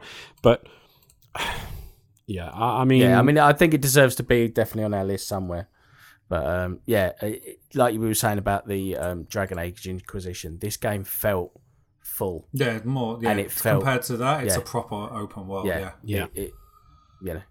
It is a good game. I can't deny that. And also, in terms of like business practice, okay, so I off the back of the new Netflix series, I lent my copy of my original copy, day one PS4 standard edition version of The Witcher 3 to a friend, and I'd forgotten what was in the pack. And not only is there like a full manual in the case, which you don't get in games anymore, there was also a map of the world, a little booklet with like a primer of the universe of The Witcher to explain to people who weren't familiar with it, and then a thank you note from CD Projekt Red for buying their game. And the fact that there is no microtransaction nonsense in there whatsoever, and they made proper full expansions and charged like £6 each for them or something ridiculous like that. for the. I think no, it's a bit more than that. I think it was a bit more. I think it was like one that was more expensive. Yeah, I think two it of them was. were really cheap. I think it was like 20 quid or something like that, 15 or 20 quid for the season pass or whatever, which included both two expansions. And like the first expansion was about, I don't know, 20 hours long, and the second one was at least 30 hours long, and they told really good stories. The first expansion was a brilliant play on the old like Faust story, and the second one introduced this humongous new area that hadn't been in the game before. It was a completely different style, very colourful, and as a package, it's kind of huge. There's so much story and there's so much world to explore, but not too much. Whereas like something like Dragon Age Inquisition felt a bit flabby because it was just too much stuff. A bit bloated. The Witcher 3 is just almost perfect. If it wasn't for that, if it wasn't for Roach, it's made it on the list for now. Okay. Anything else anyone wants to bat for or see gone? Portal 2. Which way do you want? I was like, what? It needs to be in the list. No, it's. In terms of a puzzler, it's the puzzler on this list. Is it though? We have Fez on the list as well. Yeah. No, I'm saying that I'm going to say it's the puzzler on the list that I think I had the most fun with. Yeah. Oh, okay. I think it goes in the maybe list. I definitely think it goes on the maybe list, but it definitely goes on the maybe list. I think there's some brilliant writing, like you say, brilliant puzzles, and an amazing co-op mode. Yeah, like an underrated co-op mode that people forget about. Yeah, I mean, I'm not being funny, but if you've got Devil May Cry on this list, then I think you've got to have Portal 2 on this list. Do you know what I mean?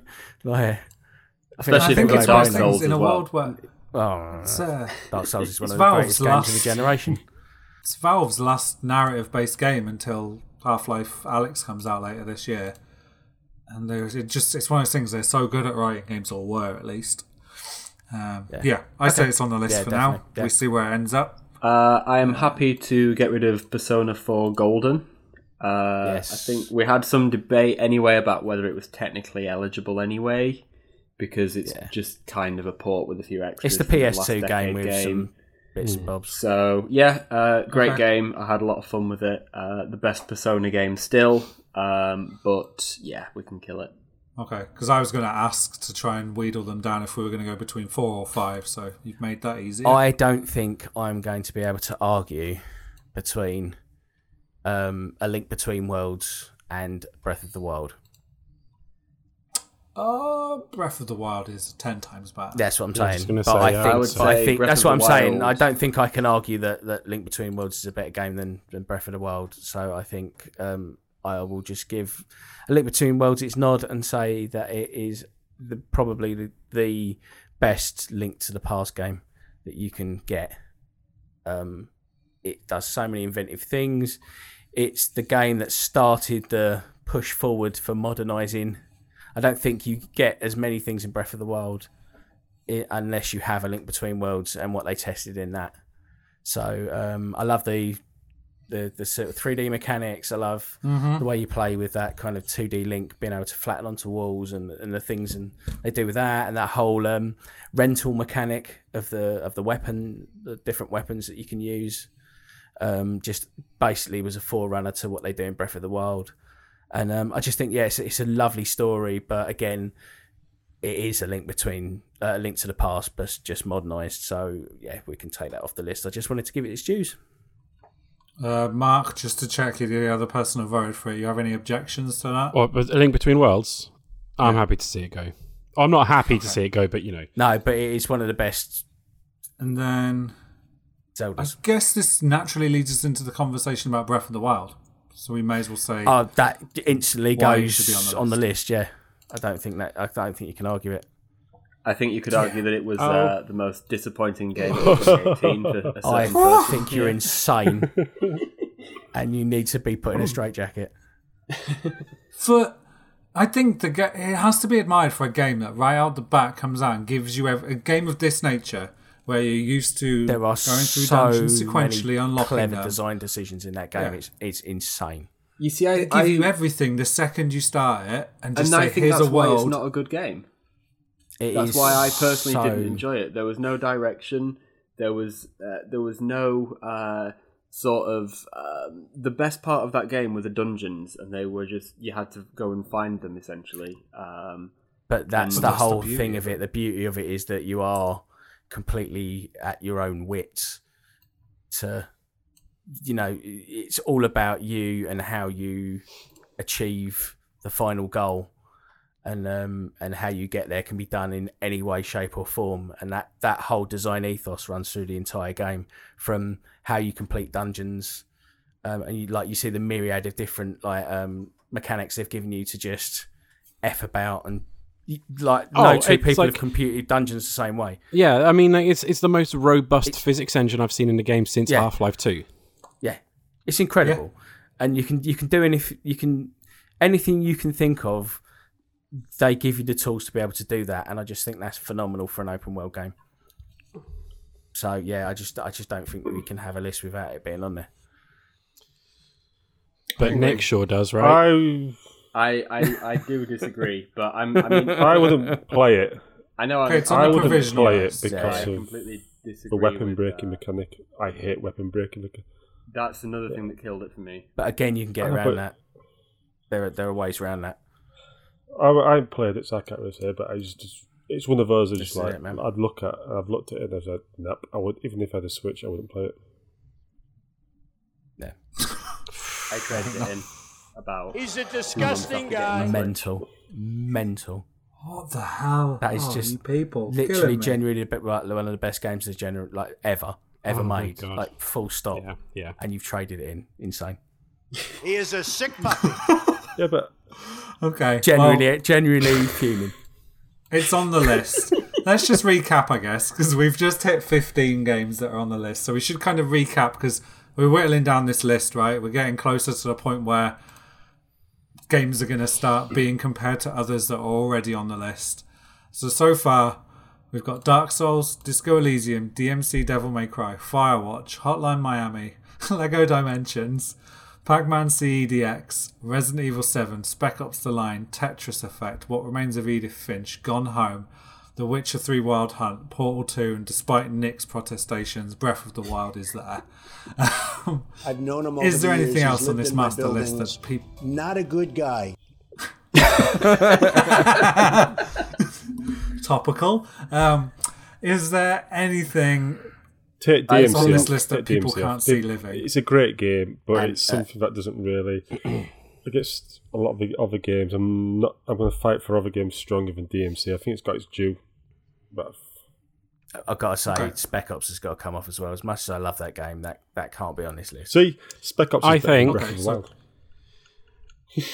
I think Whoa, stop. Okay. we should get Let's rid of Red Dead Redemption. No. The original Red Dead Redemption. Are you insane? But with the GTA 5 No. is on this list as well, I think Oh, it's better you than that. which I is would which is take- the better, like most complete, most entertaining open world. Red Dead Redemption. Red Dead. I mean, I say this Grand Theft as Auto 5. as a massive fan of westerns. I loved that game. I loved the story. I loved the characters, which is Right, why another and- reason why I was so disappointed with the sequel. I And love the that downside game, is- but I've had so much fun in GTA 5. Well, specifically GTA Online. You're trying to tell me a game about a middle-aged man going through a middle-aged crisis? No. Like, I mean, the story in GTA games is, so whatever. They're never Then great. why are we But having I'm this talking about conversation? like the actual world, the actual, like how they managed to I've create always said this a about world this game. that big and that complete that doesn't break like a Bethesda one does. I've argued that this game is an absolute technical marvel, and I will never, ever, ever say anything different. But that game is flawed when it comes to being an actual game with a narrative. I think it's poor. I mean, it suffers from Rockstar's like, hey, Everything, we yeah. watched Heat. Let's do that scene from Heat with no context and none of the weight of. Do you know what else I always hate about GTA games, and it's kind of to your point about Here's Heat. I absolutely abhor the way every single mission is very structured. Parody, yeah. So it's like you can go and block off a road thinking, oh, that'll help me in the mission, and you'll start the mission, go down that road, and the cars you put there are cleared, or or chase scenes that will deliberately want you to see out to its last point, which Red Dead's also guilty of. Oh, Red Dead is very guilty of that as well. Yeah, absolutely, but that's just the way they make games. But yeah, I feel like it's more noticeable. There is nothing 5. in Grand Theft Auto 5 that gave me the chills like it did when I went into Mexico and the music kicks in, and you just feel like you're in a spaghetti western. And totally. And this is the thing, I don't like Red Dead Redemption 2. I adore Red Dead Redemption 1 for the things it did. And yes, all right, fine, I can't. But then I can't argue that Mexico is a great section of that game. Well, it's not. But everything else is the peace and stunning quiet in that game, and I never hit anything like that in Grand Theft Auto 5. Yeah, I would argue for Red Dead over GTA 5, but if I'm honest, I don't think either of them are game of the decade, but I think Red Dead's probably in the top 10. He's a disgusting guy. I like how the more angry Mark's getting, the more the soundboard's coming out now. The real reason we're doing this podcast is because Mark wanted to piss about with a soundboard. I'm just like, there's one thing that this list has to be at the end of. It's got to be in tip-top shape. So we get rid of GTA 5? I think Red Dead's... It's gone. As much as I like it, I don't think it's as... I think if we're comparing it to other open world games on this list, Witcher 3, I think there's been more compelling arguments for it. Breath of the Wild is a better game, and I'm kind of with Chelsea. Whoa, if we're talking about Breath of the Wild, then GTA wins. How about we compromise and get rid of GTA and Red Dead? Well, that's what I think. I can't do that. I think Red Dead is better than Dark Souls, Lego Dimensions, Pac-Man, Resident Evil 7, Spec Ops: The Line. Yeah. Do you know? So then I it's on think the list. it deserves a place in the top 10, but I don't think GTA 5 does. I kind of feel the same. I don't even think it's the best GTA game either. No, I think it's not. San Vice Andreas City, is better, Vice City's better. 4's even better. Yeah, 4's definitely got a better story, I would argue. It's got better bowling. It's got better bowling. Like I said, it's a technical marvel. It's stunning. Like how you can get all of that running is brilliant, but there is just nothing else other than that technical All right, marvel. fine, cut it. I'll back you up in other areas, Mark, I promise. Oh, jeez. Do you want? Should we have another hot take from Nick? Yeah, Go for it. Mario Odyssey. Let's cut it.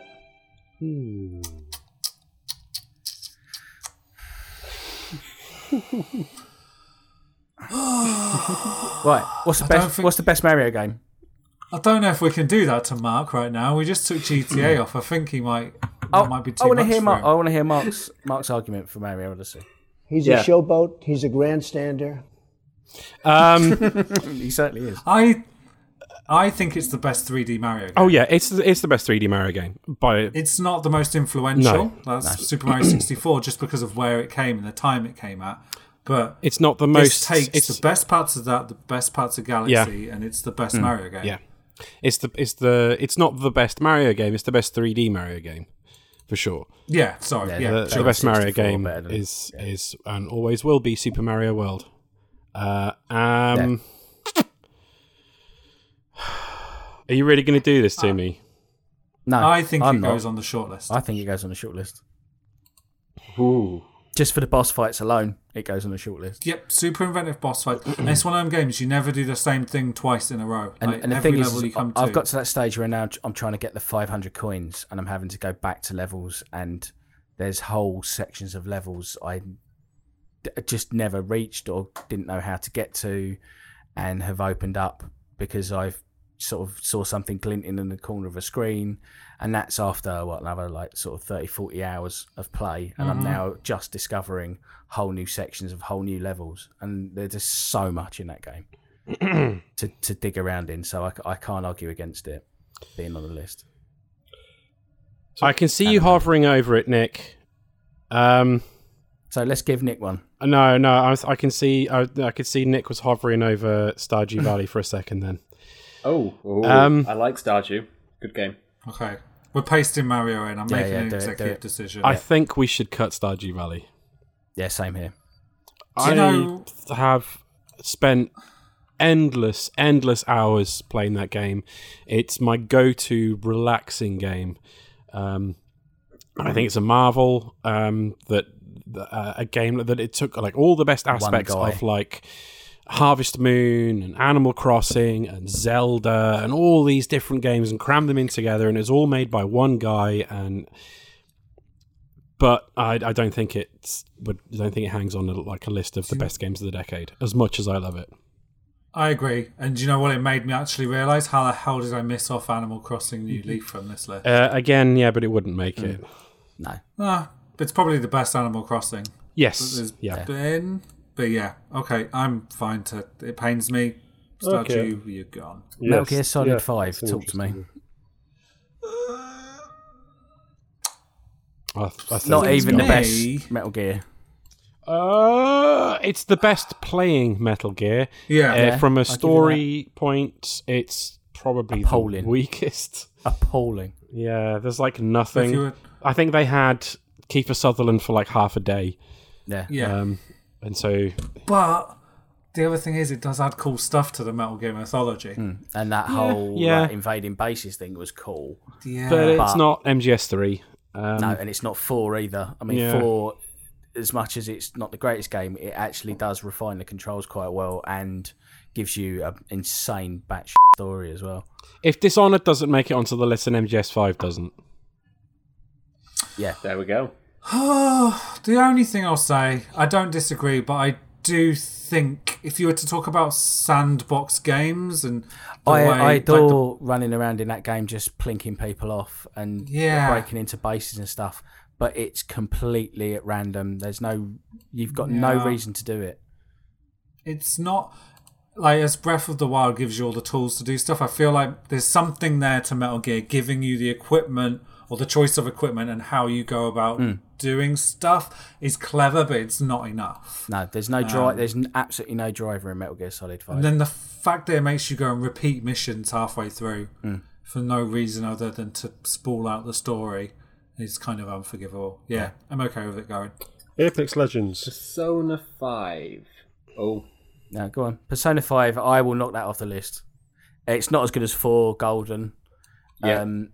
I think the style is amazing. It's the a most good stylish game, on this list. Yeah. but it's not. It didn't hit the highs that 4 it's did. nearly as good as 4, but not just misses it. Like if 4 was a 10 out of 10, then this is a 9.5, and it's such a shame because I adore that game, but I wanted to give it its mention more than anything. I kind of knew that was going to disappear.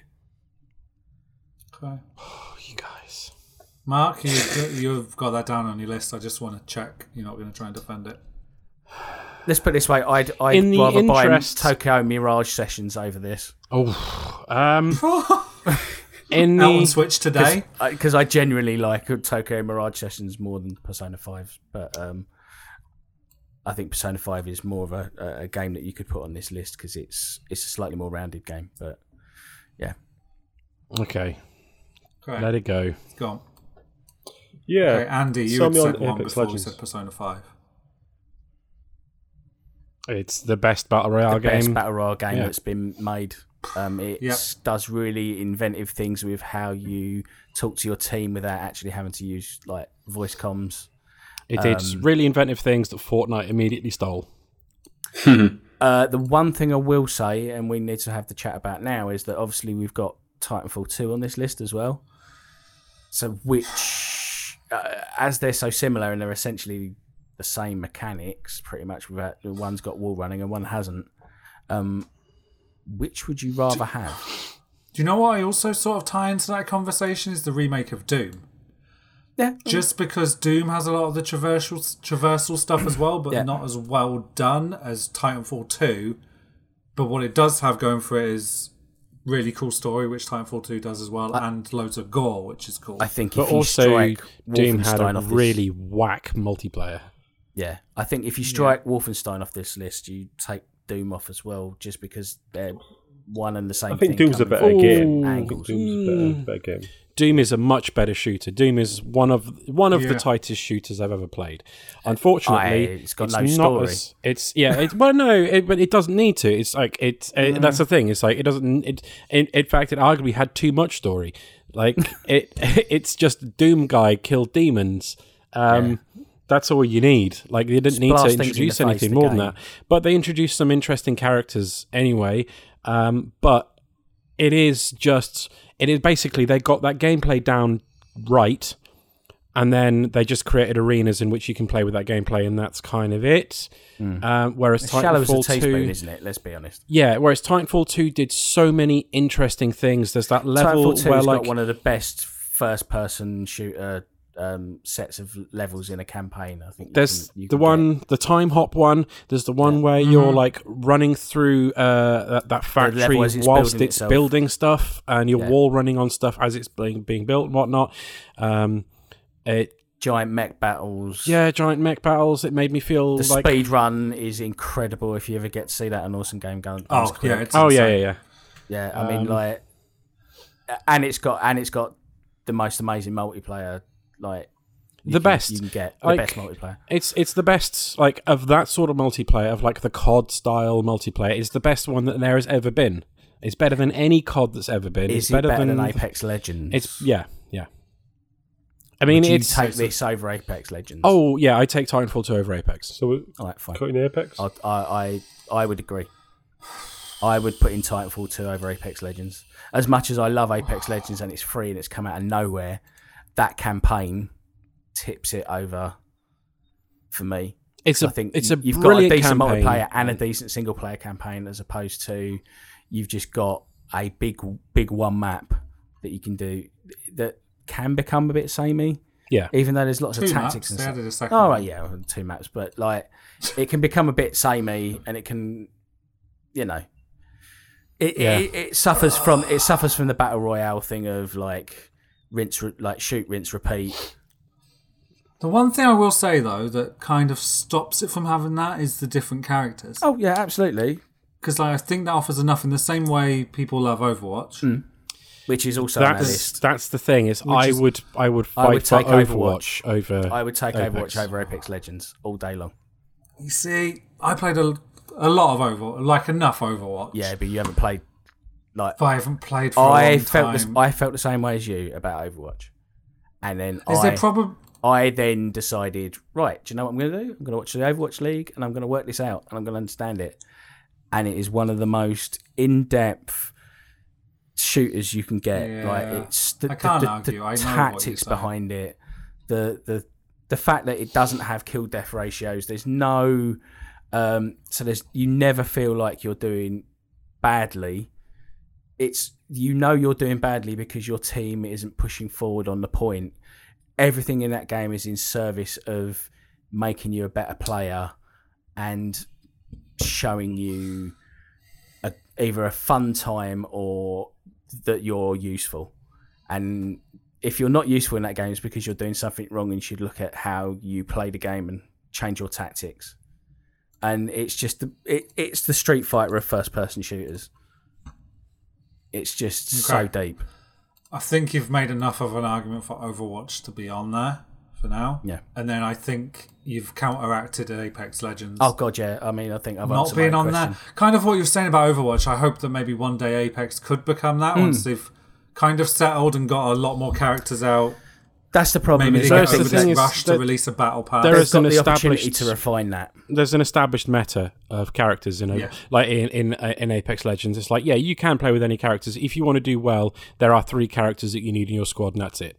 Yeah. Like, whereas there's in a set Overwatch, yes, there is the GOATs meta, which is, you know, I hate goats. but then again, there's all these different metas of different like team compositions, but actually, like you can make any type of composition together, and it will counteract. And it's like something like a Dota or something like that, where it's just people will come up with mad compositions to get around other ways that you've built your squad.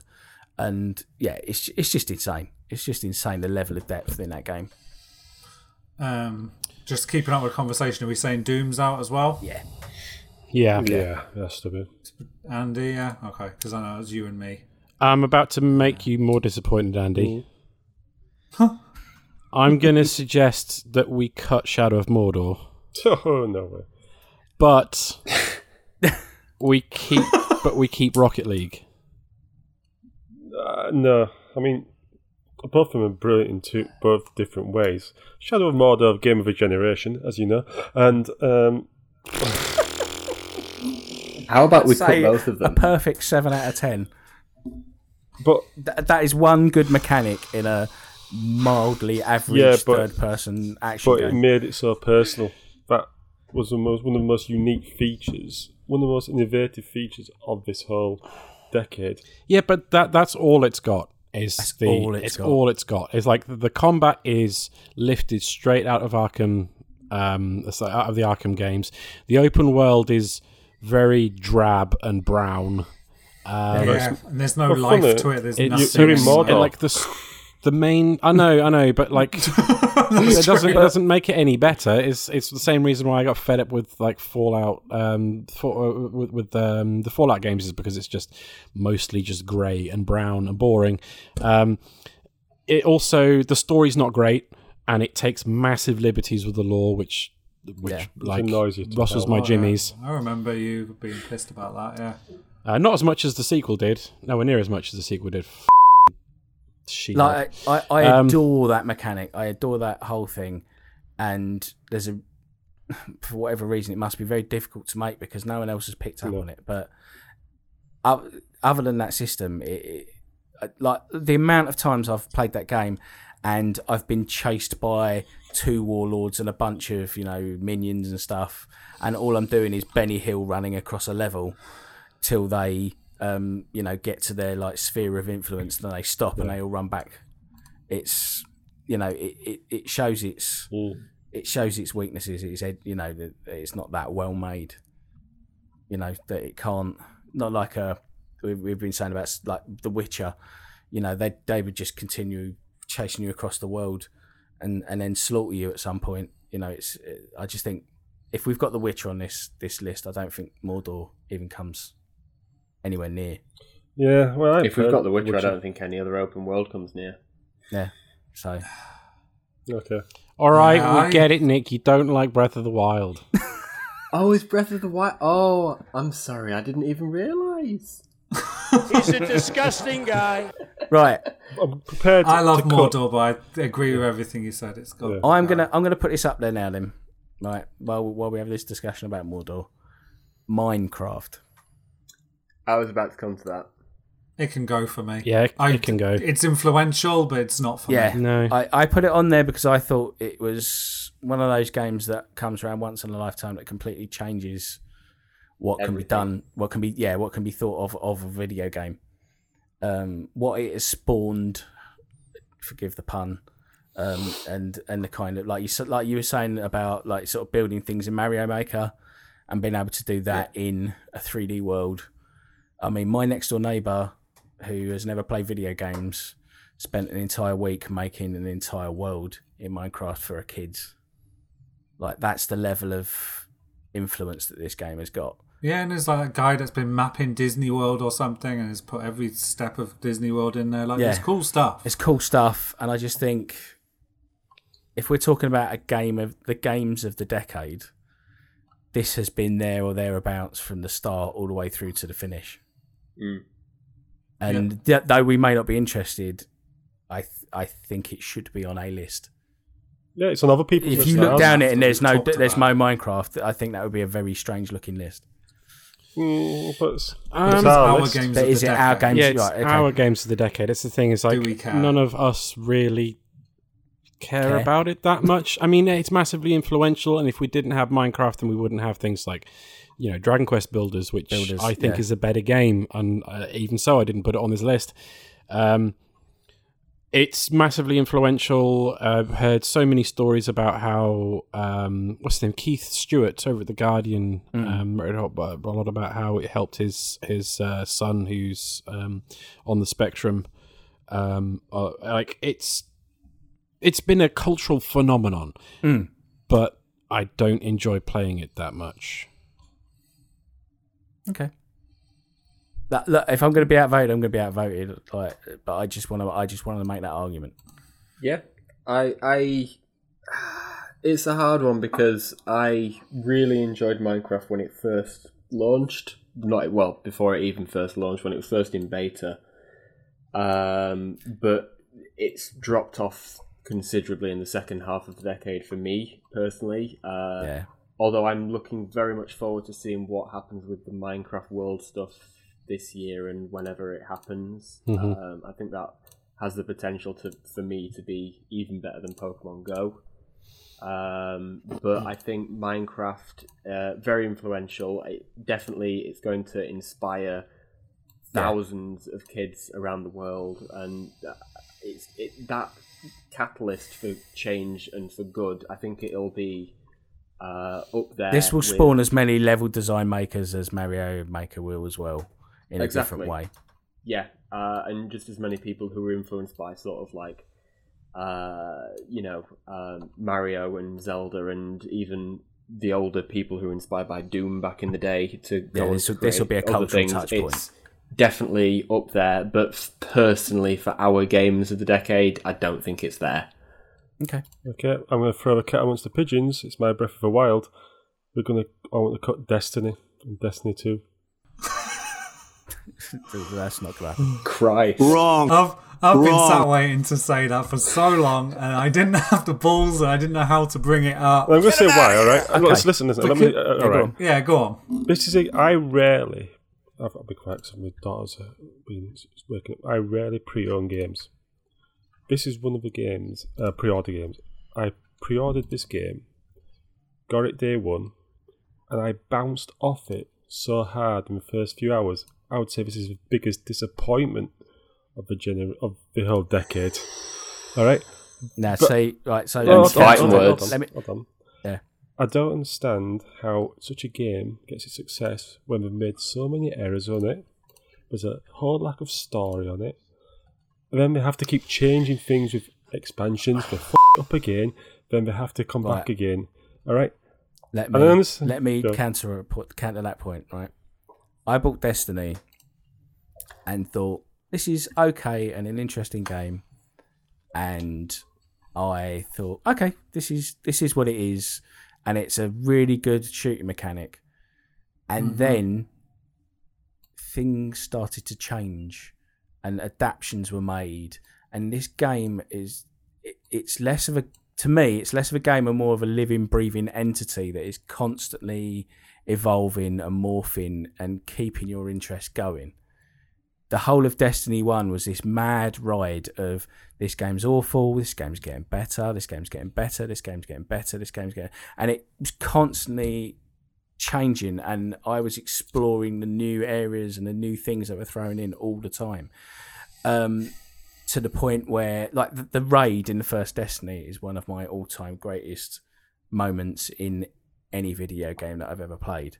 Playing that through for the first time with a bunch of randoms and I was using voice comms, and because you have to communicate, and being dragged through that by those guys, and that raid is just one of the most beautifully designed.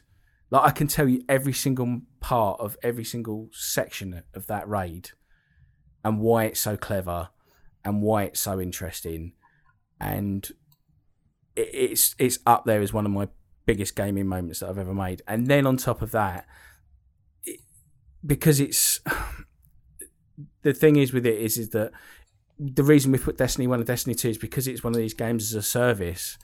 It's a proof of concept for an entire decade that you can make one of these games as a service, and it's like a WoW.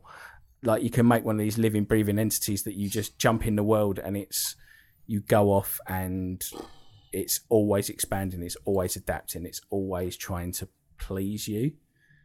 And I think that's why, like I said, and there's never like you've listened to Mark 1,000 times over the podcast talk about the new thing they've added and how good it is and how it changes the meta and how it changes the balance and how it changes entire mechanics. And it's doing that on a monthly basis. I've also read how crap it is. And I've never played a game that is. I've never played a game that changes so much and makes it that is so good. Okay. I'm on Team Andy to some extent. Have you done a raid? No. Then and you've there's a got reason no why, though. right in talking about this game at But all. there's a reason why. I am not good enough at games, Stuart. I don't have a group of friends. You don't especially need to be good at don't need to be Destiny to good. get pulled through a raid. No. Sure, but I don't have a group of friends that play on the I same didn't. platforms. I've as never. me. I don't like doing that thing, and I felt the need to go and seek people out because See, I never did. Certainly with Destiny 1, once I'd finished the quote-unquote story mode, I was done with it. let's put it this way: I felt the need so much to get to. I went through the raid and I had to seek people out to do it, and then once I'd done it, I then started getting to the point where I became a Sherpa, and was going back and recruiting groups to take through the raids because I wanted people to see that raid. Right. I actively engaged in the community just to take other people through so they could, like yourself, so they could see it, because I think it's one of those most important things in a video game that people should see. But then I've watched Giant Bomb playing it, and it's reiterated multiple raids that they'd streamed, and it's reiterated to me that that's not something I ever want to do. But I'm saying all this with the caveat that it comes from somebody that quite enjoyed the Halo games, and I just think it's a disappointment better than Halo. that this game, but it isn't though, right? It's different. I think it's better than Halo. They still completely nail that I've moment. just played to through moment Halo shooting. 1, and I can tell you now, it's better than that. It's better than 3. It's better than Halo 1. It's better than Reach. Better than ODS2. Yeah. It's better than Reach. Yeah. I'm not arguing it isn't better than them, but it's still a In every disappointment. manifest, in every aspect. Not in story. There's no chance. It's I all don't think you hidden can away say. behind. I don't think you can say cards. Destiny 2 especially is a disappointment in story when you know. There's still not enough. There is so much story that they are on their third thick hardback book of Destiny's story. It doesn't It just hit. The didn't problem grip is me. it doesn't hit you up front, right? The No. actual campaign that you see on the disc doesn't hit you up front, but Well, Destiny 2 did. Like yeah, the to a Destiny 2, they degree. fixed Yeah, that. Destiny 2 Destiny 2 did told improve, I'm not gonna a coherent dispute that. story. The first two expansions were disappointing, but they told coherent stories. Forsaken told an incredible story. Shadowkeep's told a great story. The story has continued on to right into this point. Like there's new story elements that are going to be dropped in the next couple of weeks because it's this ongoing, evolving, seasonal system that they've got at the moment. The other cool thing about Destiny 2, especially with Shadowkeep, is shit happens around you in real time. in real time. In the world. If you are there on a particular weekend, you've never seen you're stuff literally like that before. you are in the lore. It is happening around you. In games, you kind of you see some things, but especially in Halo and things, everything's kind of told on this big thing that this happened once ago, kind of thing. It doesn't happen around you in real time when the lore is still being written in the future, sort of thing, which is what is so incredible about Destiny 2. It's truly is, you are living the game and the lore and the story. It's I'll tell you happening what, around you. if Activision thought it was such a Yeah. success, they'd keep it. They dropped it. They know, didn't but drop it. They were bought still- out. They were bought out. The reason they got rid of it is because they couldn't monetize it in the way Yeah. that they wanted to, Yeah. because the structure of the game doesn't allow for it. And Tencent gave Bungie a lot of money to buy themselves out. Yeah. Oh, is that how they did it? I don't even know. Yeah, that. that's how they did I it. don't Yeah. think the business practices impact on it too much, but No. So- Basically, EA thought that they could basically learn the lessons from Destiny and make Anthem. And what actually happened is they got rid of the wrong studio, and I still think, Effed it, especially Destiny 1, Okay. especially when they bounced off it so hard, and they still made so many mistakes, I don't think it deserves to be a game of the day. But you bounced off it right at the very beginning before when they were still kind of finding their feet, and it still hasn't attracted me back. I listen to you, Mark. I listen to you. You've got to, and then it still hasn't attracted me. Well, that's because, but that's fine. But because you haven't personally been pulled back, it doesn't mean that it's a bad game at all. Like it started out as a solid open world shooter with a lack of end game content, and it was a little bit thin on the story. And then they just built on that and built on it and built on it. Okay, so I don't disagree with that. I definitely recognise that a lot of my personal thing comes from I'm more upset that Bungie are not making Halo games anymore. Because I'm not. It's a bit how we've talked, but it's a bit how we've talked about how. Let's think of an example that's on this list. Mario Odyssey is the perfect refinement of the 3D Mario games. I would love just a single player game with the still because they've definitely refined the shooting and everything, and the abilities all the Titans have in Destiny Guardians or whatever the hell they're called is super cool. And like, I'd love to see that in just a single player story that I can just one and done, and I'm done. And all that stuff is cool about ongoing narratives and stuff throughout the game. Like Nick said, that sounds cool, but it's not for me. Yeah. Personally, like that, and that's probably what like people know that have listened to this podcast for a long time. I had a year where I beat 100 games because I'm obsessed with beating games, so I don't have time for a game like this. But I recognise that you guys totally do. So belabor my point, what I'm suggesting is we perhaps cut Destiny and put Destiny 2 on the list. Well, it's the reason it was Destiny/Destiny 2 is because it's kind of the same game. The same thing. Destiny 2. But could you not do the same with Hitman and Hitman 2? Because they're both on the same loader now. You can load Hitman 1 out of Hitman 2. I wouldn't be opposed to that. Yeah, I mean, I think the only reason that there is Hitman's not on the list yet, is the other thing. I think it will be. The only reason there is a Destiny 2 is because Activision wanted another disc to be able to sell at full price. Otherwise, I think that we would have just Destiny as a platform. Is a service. Whether it's got a number on the end, it makes no difference. Can you still go play core Destiny and Destiny 2? No, you can't. You can go back to the moon, but no, it's a separate game, a separate launcher and everything. I mean, if you're going to argue that, then Destiny 2. Destiny 2, yeah. That's what I'm thinking. If we want to keep it pure on a list of 10, as long as I'm trying to no hard feelings, we put the better game in, which I think is... No, that's fine. I just put it like that way because I see it as a service as opposed to two separate games. I see it as like Forsaken, like Destiny 2, and then you got Forsaken and blah blah blah blah blah. I just see Destiny 2 as an expansion of Destiny 1. Okay. Destiny. I mean, it's up to you guys. I personally would prefer if it was a pure list of 10 games. Then put Destiny 2 on. Destiny 2 is the version of that. Yeah. And I feel like we're honouring everything you said about the raids and stuff in that. Yeah. Like I said, the Callus raid is as good.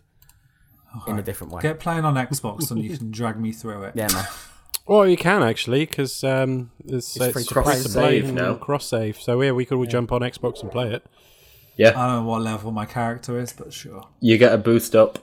Yeah. Everything's got boost up. Better by the second. Everyone got boost up to 750, so you can do all of the first year's content, no problem. Yeah. You see, and I'll admit it's something that the Shadowkeep stuff, I've been keeping an eye out for it to go cheaper, to buy it, because I know I'll enjoy the story stuff, right? There's still the same people that make that moment-to-moment gameplay. There's still good writers there. They know what they're doing. So, yeah. Okay, so Destiny 2 is on the shortlist. Right. I'm going to put this out there. This shortlist is now at 19. Okay.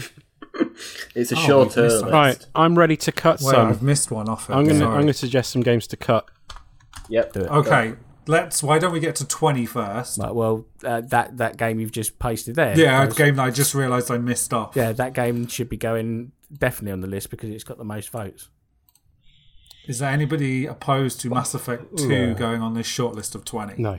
I mean, I'm the only person who hasn't nominated it, and I've only not nominated it because I'm still waiting for the HD collection to play in. Which will come. Oh, yeah. If we keep wishing, it'll happen. They'll remake Mass Effect 1 with the same engine as 2 and 3. It'll come. Right. I am willing, even though it's... Okay. Bloodborne is the Soulsborne game that I have had the most fun with. It's the one that I've played the most. I replayed it over and over and over again. I think it's a better game than Dark Souls, but Dark Souls is a more important game.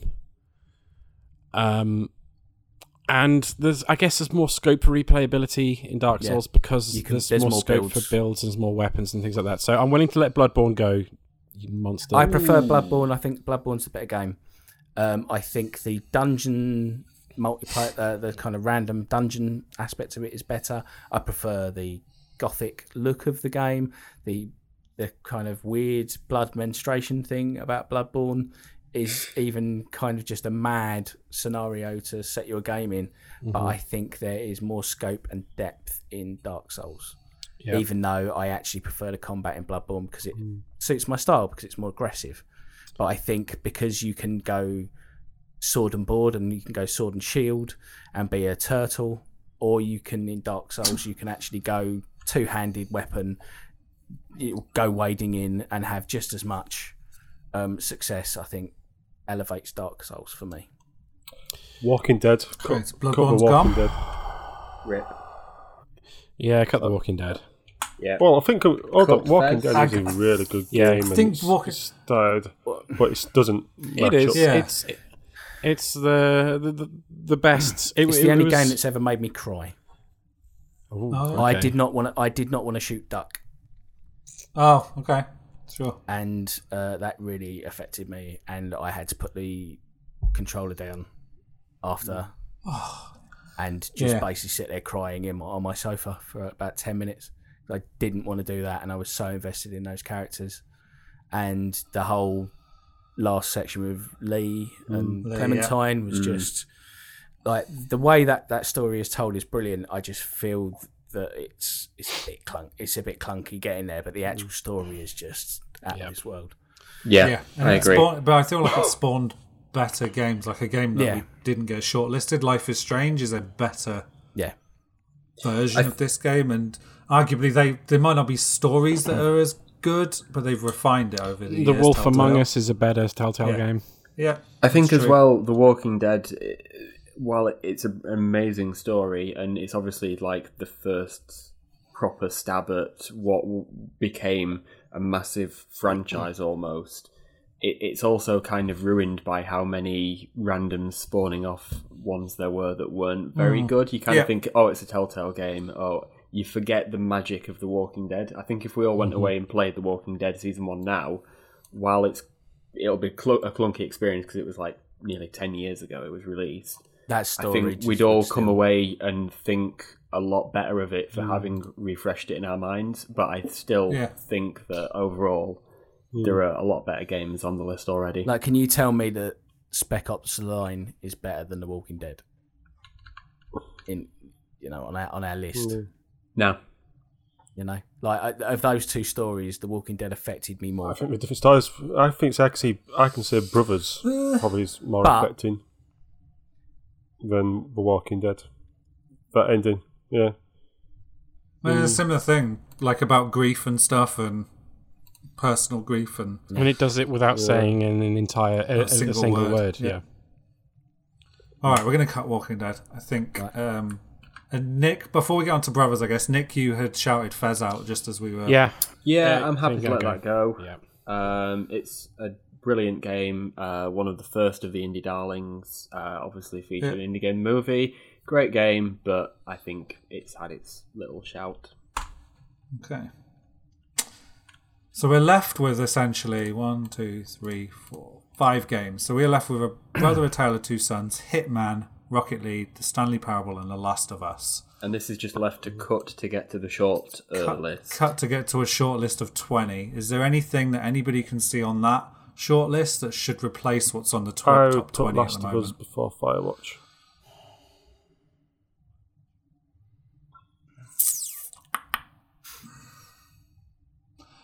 Last of Us is a weird one. It's a really good game, but it had and I can't again remember a thing about emotional that things story. happen in it, but I don't think it had a lasting impression on me. Oh, it did on me. I don't think about it that often, but then The ending, the end yeah. is good. And then towards the end, when you go to that facility and there's like all giraffe the moment wildlife as well. and stuff, like that's a yeah. And some moments of just sheer terror when you fall down Yeah. the lift shaft in the hotel.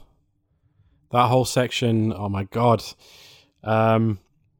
The sort of the whole like, yeah, you have a gun and you have some bullets, but Joel's not very good at shooting, so you probably shouldn't do that, like, unless it's an absolute last resort. Like the stealth mechanics that they put in there felt almost like deliberately slightly clunky, because he's just like a schlubby guy who's just been surviving.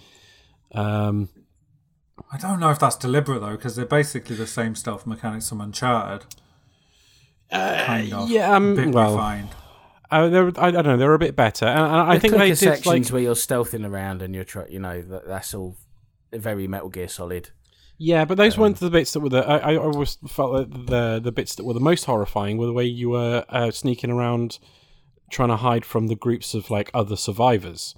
Where they were like they were way more of a threat. It felt like They had than the agency. infected. Yeah. Yeah. Okay. I mean, let's put it this way. I could see The Last of Us being on the list, and I could see a definite couple of those going that's on there already in its place. Like I would give us one then. I would cut Lego Dimensions for Last of Us. I would cut well, personally I'd cut Gun Home, but you probably wouldn't. And Hotline Miami would swap out for I would cut Firewatch. any of those three. I think the start of Last of Us is amazing. I'd be happy to cut Firewatch anyway, just because I think we have at least 2 games that do the same kind of thing a lot better, as we've already discussed. Yeah. Okay, that's fine. Okay, so we're going to cut Firewatch and put The Last of Us in for now. Yeah, because in terms of those sort of games, I am ready to go to bat for one that I wasn't at the beginning of this recording. Yeah, it might be the same one that I'm now ready to bat for. And It's all I've been thinking about for the last 10 minutes. yeah, I've got one of the songs in my head, and I have done for like the last hour. I'm surprised I'm still managing to talk. Right. It's kind of enrapturing. I don't think we're talking about the same Should we game. talk about Brothers? Okay. Talk about Brothers. Anyway, Brothers is an amazing game. Story is really affecting. The ending is devastating. In particular, how you control the brothers. The fact that it's kinesthetic, not only in how it portrays the story, but just in the loss at the end. I mean, this is a spoiler. The ending. I'm just going to take my headphones off a little bit now. Yeah. let's just say the ending's extremely impactful, right? That's And, about it. Yeah. We won't Flips spoil the- anything, but yeah, the way that flips the it's- entire game kind of on its head in a weird way. Like everything you've been doing to that point, it changes it up in a really sad. And when you realise that, it's just like, oh god. the way that it incorporates the controls into the storytelling is really clever. Yeah, that's what I kind of mean by mixing up. Yeah, like you've relied on a set way of playing that game for the entire game, and then suddenly, essentially, part of your controller doesn't work because But it doesn't halfway need through to, as and well, it's incredible. you're forced to make certain decisions. The world itself is amazing. You know, there's loads of questions that I'd almost wish the director would go back and explore the world further. You know, or some sort of comic book series or a novel series. You know, you're traveling through giants that were killed. It's just the whole world sets more question. Am I right in saying this was made by the same guy who made A Way Out? Yeah. Yes. This is better than Yeah. Fuck yeah. So, Yeah. but I've never had any compulsion to play this game ever. You should. It's been on my list, and I think I've downloaded it on my Xbox because it's on Game Pass, but I've just never got around to it. You should. Yeah. It's like 2 hours long, maybe 3. Yeah, it's super quick. I mean, I've Okay, never so- played it before, but would like Lego Dimensions switch out for it? Yes. Like we're all looking at that. thing and is, thinking, right, Why is that? no. Let's be honest. Sorry, Andy. I'm conflicted about it because the Lego games are cool, right? And like, if this is the ultimate, like I keep bringing this up, like the ultimate revision of those games, like it became a Toys to Life thing, then does it maybe deserve a play? But then also looking at we're trying to whittle down into a top 20, a top 10 from that top 20. Brother: A Tale of Two Sons could totally make the top 10. I'm not sure Lego Dimensions could. Like the way you're talking, I agree. No one has made enough of an argument for Lego Dimensions. I absolutely love Lego Dimensions. It's how many other Lego games can you have Batman and Gandalf and Voldemort all in the same story, and it kind of makes sense. Like Doctor Ghostbusters, Who, Back to the Future. Exactly. They got so many licenses and they made them all work. They were all, you could tell the people making them knew the licenses and cared about the licenses, and they did credit to those licenses in a way that I don't think any other game has with that kind of tie-in. Tie-in games are usually pretty crap, but I mean, obviously there's some that are very good, but as a general rule, they're not great. But Lego Dimensions did it brilliantly, but I'm not sure it can stand up to some of these games. But I think it doesn't have to. I think it stands up on its own merits. I think if you look at it, like I said, I just don't think it's that important. I just don't think it's. I think when you get all these franchises together, and you're never going to see these franchises ever together. It's still a Lego game. It's still a Lego game. I mean, at the heart of it, the gameplay loop is it's still Lego. Just collect all the bits, destroy a load of stuff. As good as the Lego games are, they are not.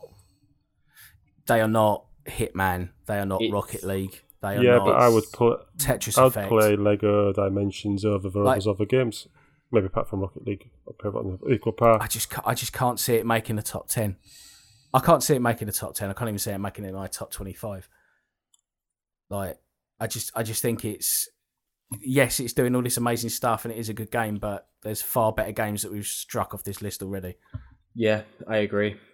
And I'm kind of shouting support for Lego Dimensions. I think I've had some great times with it, but none of them have affected me in an emotional way in any capacity. Whereas I look at What Remains of Edith Finch and Gone Home and Disco Elysium and games like that, and they're in a different league. It kind of, for me, Lego Dimensions falls in the same realm as Overcooked, where it's a fun game, but which is an emotion. It's which it's a fun game which does its thing well, but there are other fun games that we could quite happily put on this list. So Andy, is there anything else? So we've heard some pretty compelling cases for Brothers. Is there anything else other than Lego Dimensions that you could see being cut? I guess is the counterpoint. Pac-Man, Spec Ops. Spec Ops. Spec Ops, I could see. I can see. Yeah, I can see Spec Ops. Yeah, because if you look third-person games that have shooting with them, we've got Last of Us that's probably better. We've got Titanfall for FPS that's better. We've got there was something else in here that I was going to say. Red Dead. Oh, we've got Overwatch, Destiny, Mass Effect 2 has shooting in it. They're all better than Spec Ops the 2. And there's games here, Spec Ops The Line, there's games here that have better stories, of which Brother: Two Tales is probably one of them. Right. Okay. So is that Spec Ops going then? Yep. Spec Ops gone, and Lego Dimensions lives to tell another tale. Now it's got a battle against more games. Okay, now Lego Dimensions out for Hitman.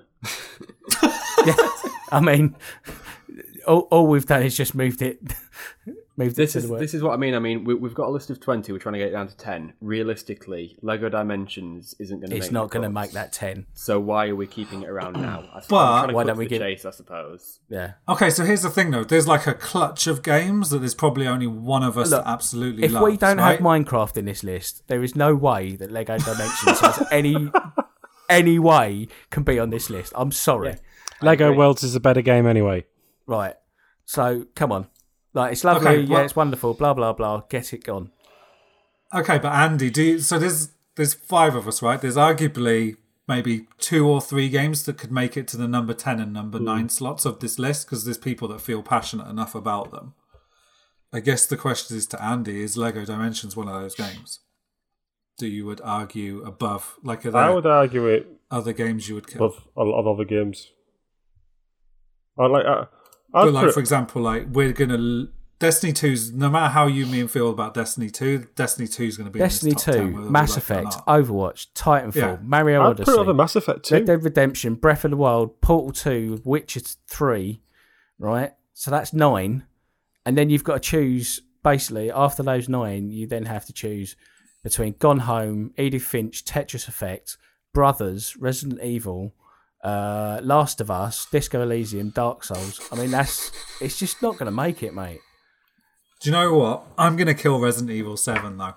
Okay. I think it's great, but Hitman's better and has more support in this group, I think. Yep. Yep.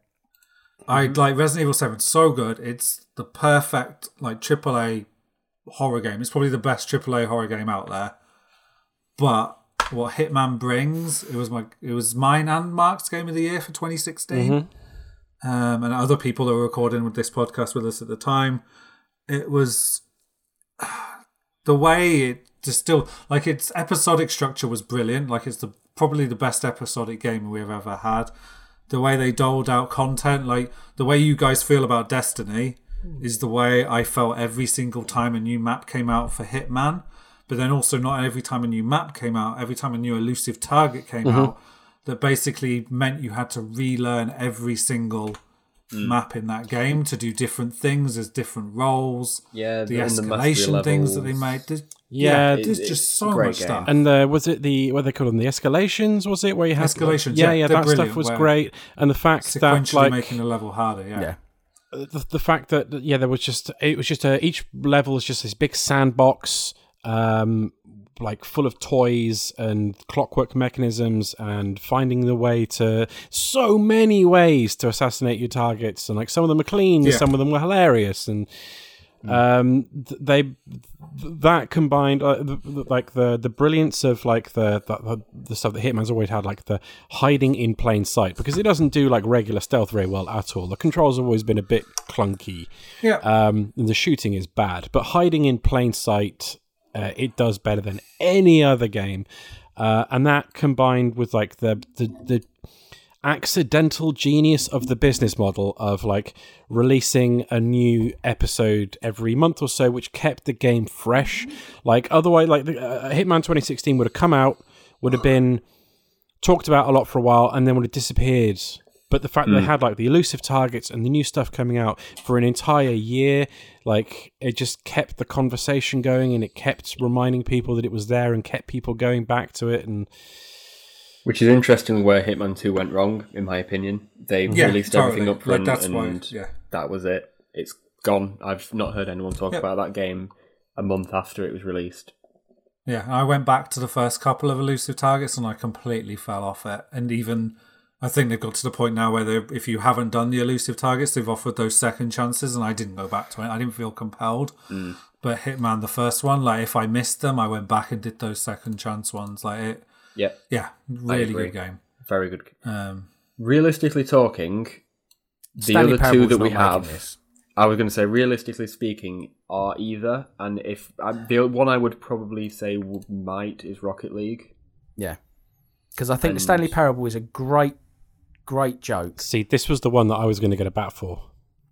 see, I've been thinking about this a lot because I would have Stanley Parable over Gone Home, personally. See, that was my argument. Was going to be we've got two walking simulators in here, both telling very emotional, heartfelt stories about people returning to a family home and kind of exploring it. Whereas Stanley Parable is completely different. Like it's funny as you like. It's and like you'll that's finish it in unreliable 5 minutes. It's a game about agency in games. Yeah. And the way that it plays with it is so genius, and the sort of like Douglas Adams-esque humor is so on point.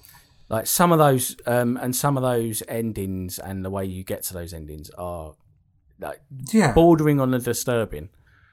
And like again, another game that benefits from having a piece of paper in front of you because you can root out.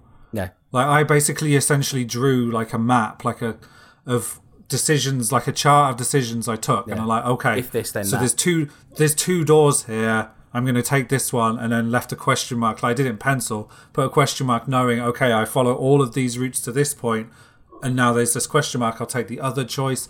There's one way you can like jump off a gantry that you can kind of see underneath the main gantry. It's like, wait, does that probably will take me to another ending? It's like, sure it does.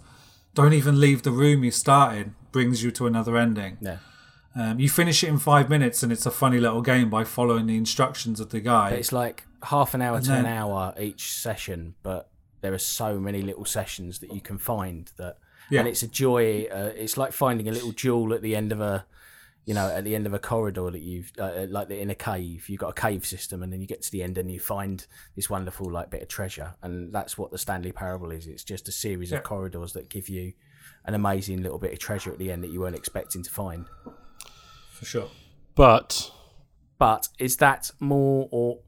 Well, no. What I'm going to suggest is maybe it doesn't make the list, but then neither does Gone Home.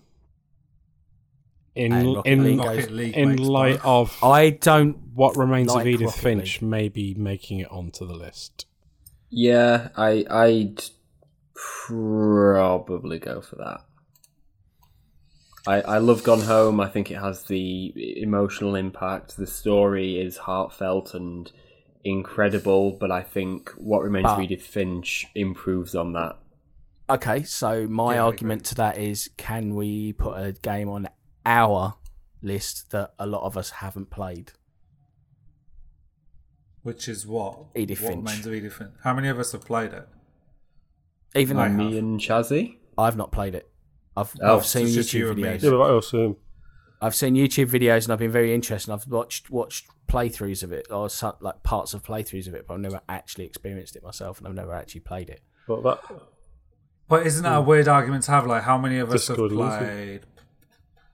Yeah, Disco just me Elysium, that's played This is Disco the point, Elysium. right? How That's many a of us hard played? argument to make. Okay, Pac-Man. that's fine. I'm just asking the question. I'm gonna start a fight. Have we agreed we lose Gone Home, though, to one of these games? I would lose it for the Stanley Parable, not for Rocket League. Yeah. Okay. Yeah. Rocket League was kind of incredible when it came out, and it's still Yeah, a really, when it really first good came game. out, yeah. When was the last time any of us played it? Yeah, I've not. I think I platinumed it. probably last played it about a year ago. I know that people like can control these cars in crazy, inventive ways. I've always found it really difficult to control, and I've never hit the ball once, and I find it really difficult to play, and I don't really like it. And I love watching high level Rocket League because the stuff that people can do is absolutely insane. I can't do that at all. I can't do it, and I then would just therefore stay the in game goal. is null and void to me. Yeah. I love Rocket League and I put hours into it. But when was the last time you played it? Yeah, probably last year. But in terms of how they've structured everything, I think they've done it really well. They've kept the game really well balanced. They haven't And broken it's it. another game that, it's another very game well that's benefited supported. as a service. I mean, But I don't think it's a top 10 game. No. I'm hear going to anyone say I don't think there is room on the list for Pac-Man, CDX, and Tetris Effect. Yeah. I knew this day was coming. Guys, can I just go take a toilet break? Yeah, of course. Have you played either of these games? No. Okay, yeah. Right, Go have a We'll have the argue argument without you. and then stop.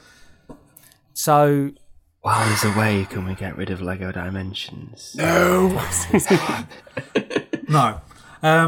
So I let's put it this way. I am willing to concede. I think Pac-Man is a better game than Tetris Effect, but I know that in this group you don't believe that. So so I, go on. as good as Pac-Man is, I don't think it's a better game than Tetris Effect. That's what I mean. So I'm quite willing. Yeah. I know in this group I don't think you believe that, and I am willing to cut it for Tetris Effect. I was like, Let what it the hell go. is that? I was listening to that. That's my Hulk walking into the sunset music, I think. Okay, so Pac-Man. I'm literally devastated, but You see, that hurts me because we've let Andy defend Lego Dimensions. There's other stuff that's going to come where we're going to have to defend games very hard. So if you feel that strongly about it, you should get the chance to defend it. Do I honestly believe that any one of you will defend Pac-Man against Tetris Effect? Has No. Pac-Man Championship Edition DX ever made you feel transcendental? Yes. Okay. I have literally got to a state where I've had that. What you feel in Tetris Effect, where you disappear and you don't exist. Like I have the felt, Tetris effect, yeah. Yeah, I have felt that in Pac-Man, but also I've also become incredibly wired playing Pac-Man at the same time. Like it's all about pattern recognition and having the skill to execute that at speed, and I just think it's just an incredible distillation of the Pac-Man formula, taken in a completely 90 degrees sideways left at the traffic lights way.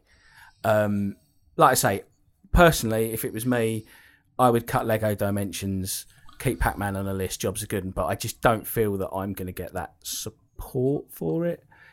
If it comes down to the crunch and we're trying to get a top 10 together, I could, like I said, I've already reeled off 9 games that I think would be that, but as a group we would have on the list before Pac-Man would make 10 or 11, and I'm willing to cut it now, so I'm not as devastated later on. So we're going to cut it for Stanley Parable to make the top 20, I guess. I would rather. I'm willing to.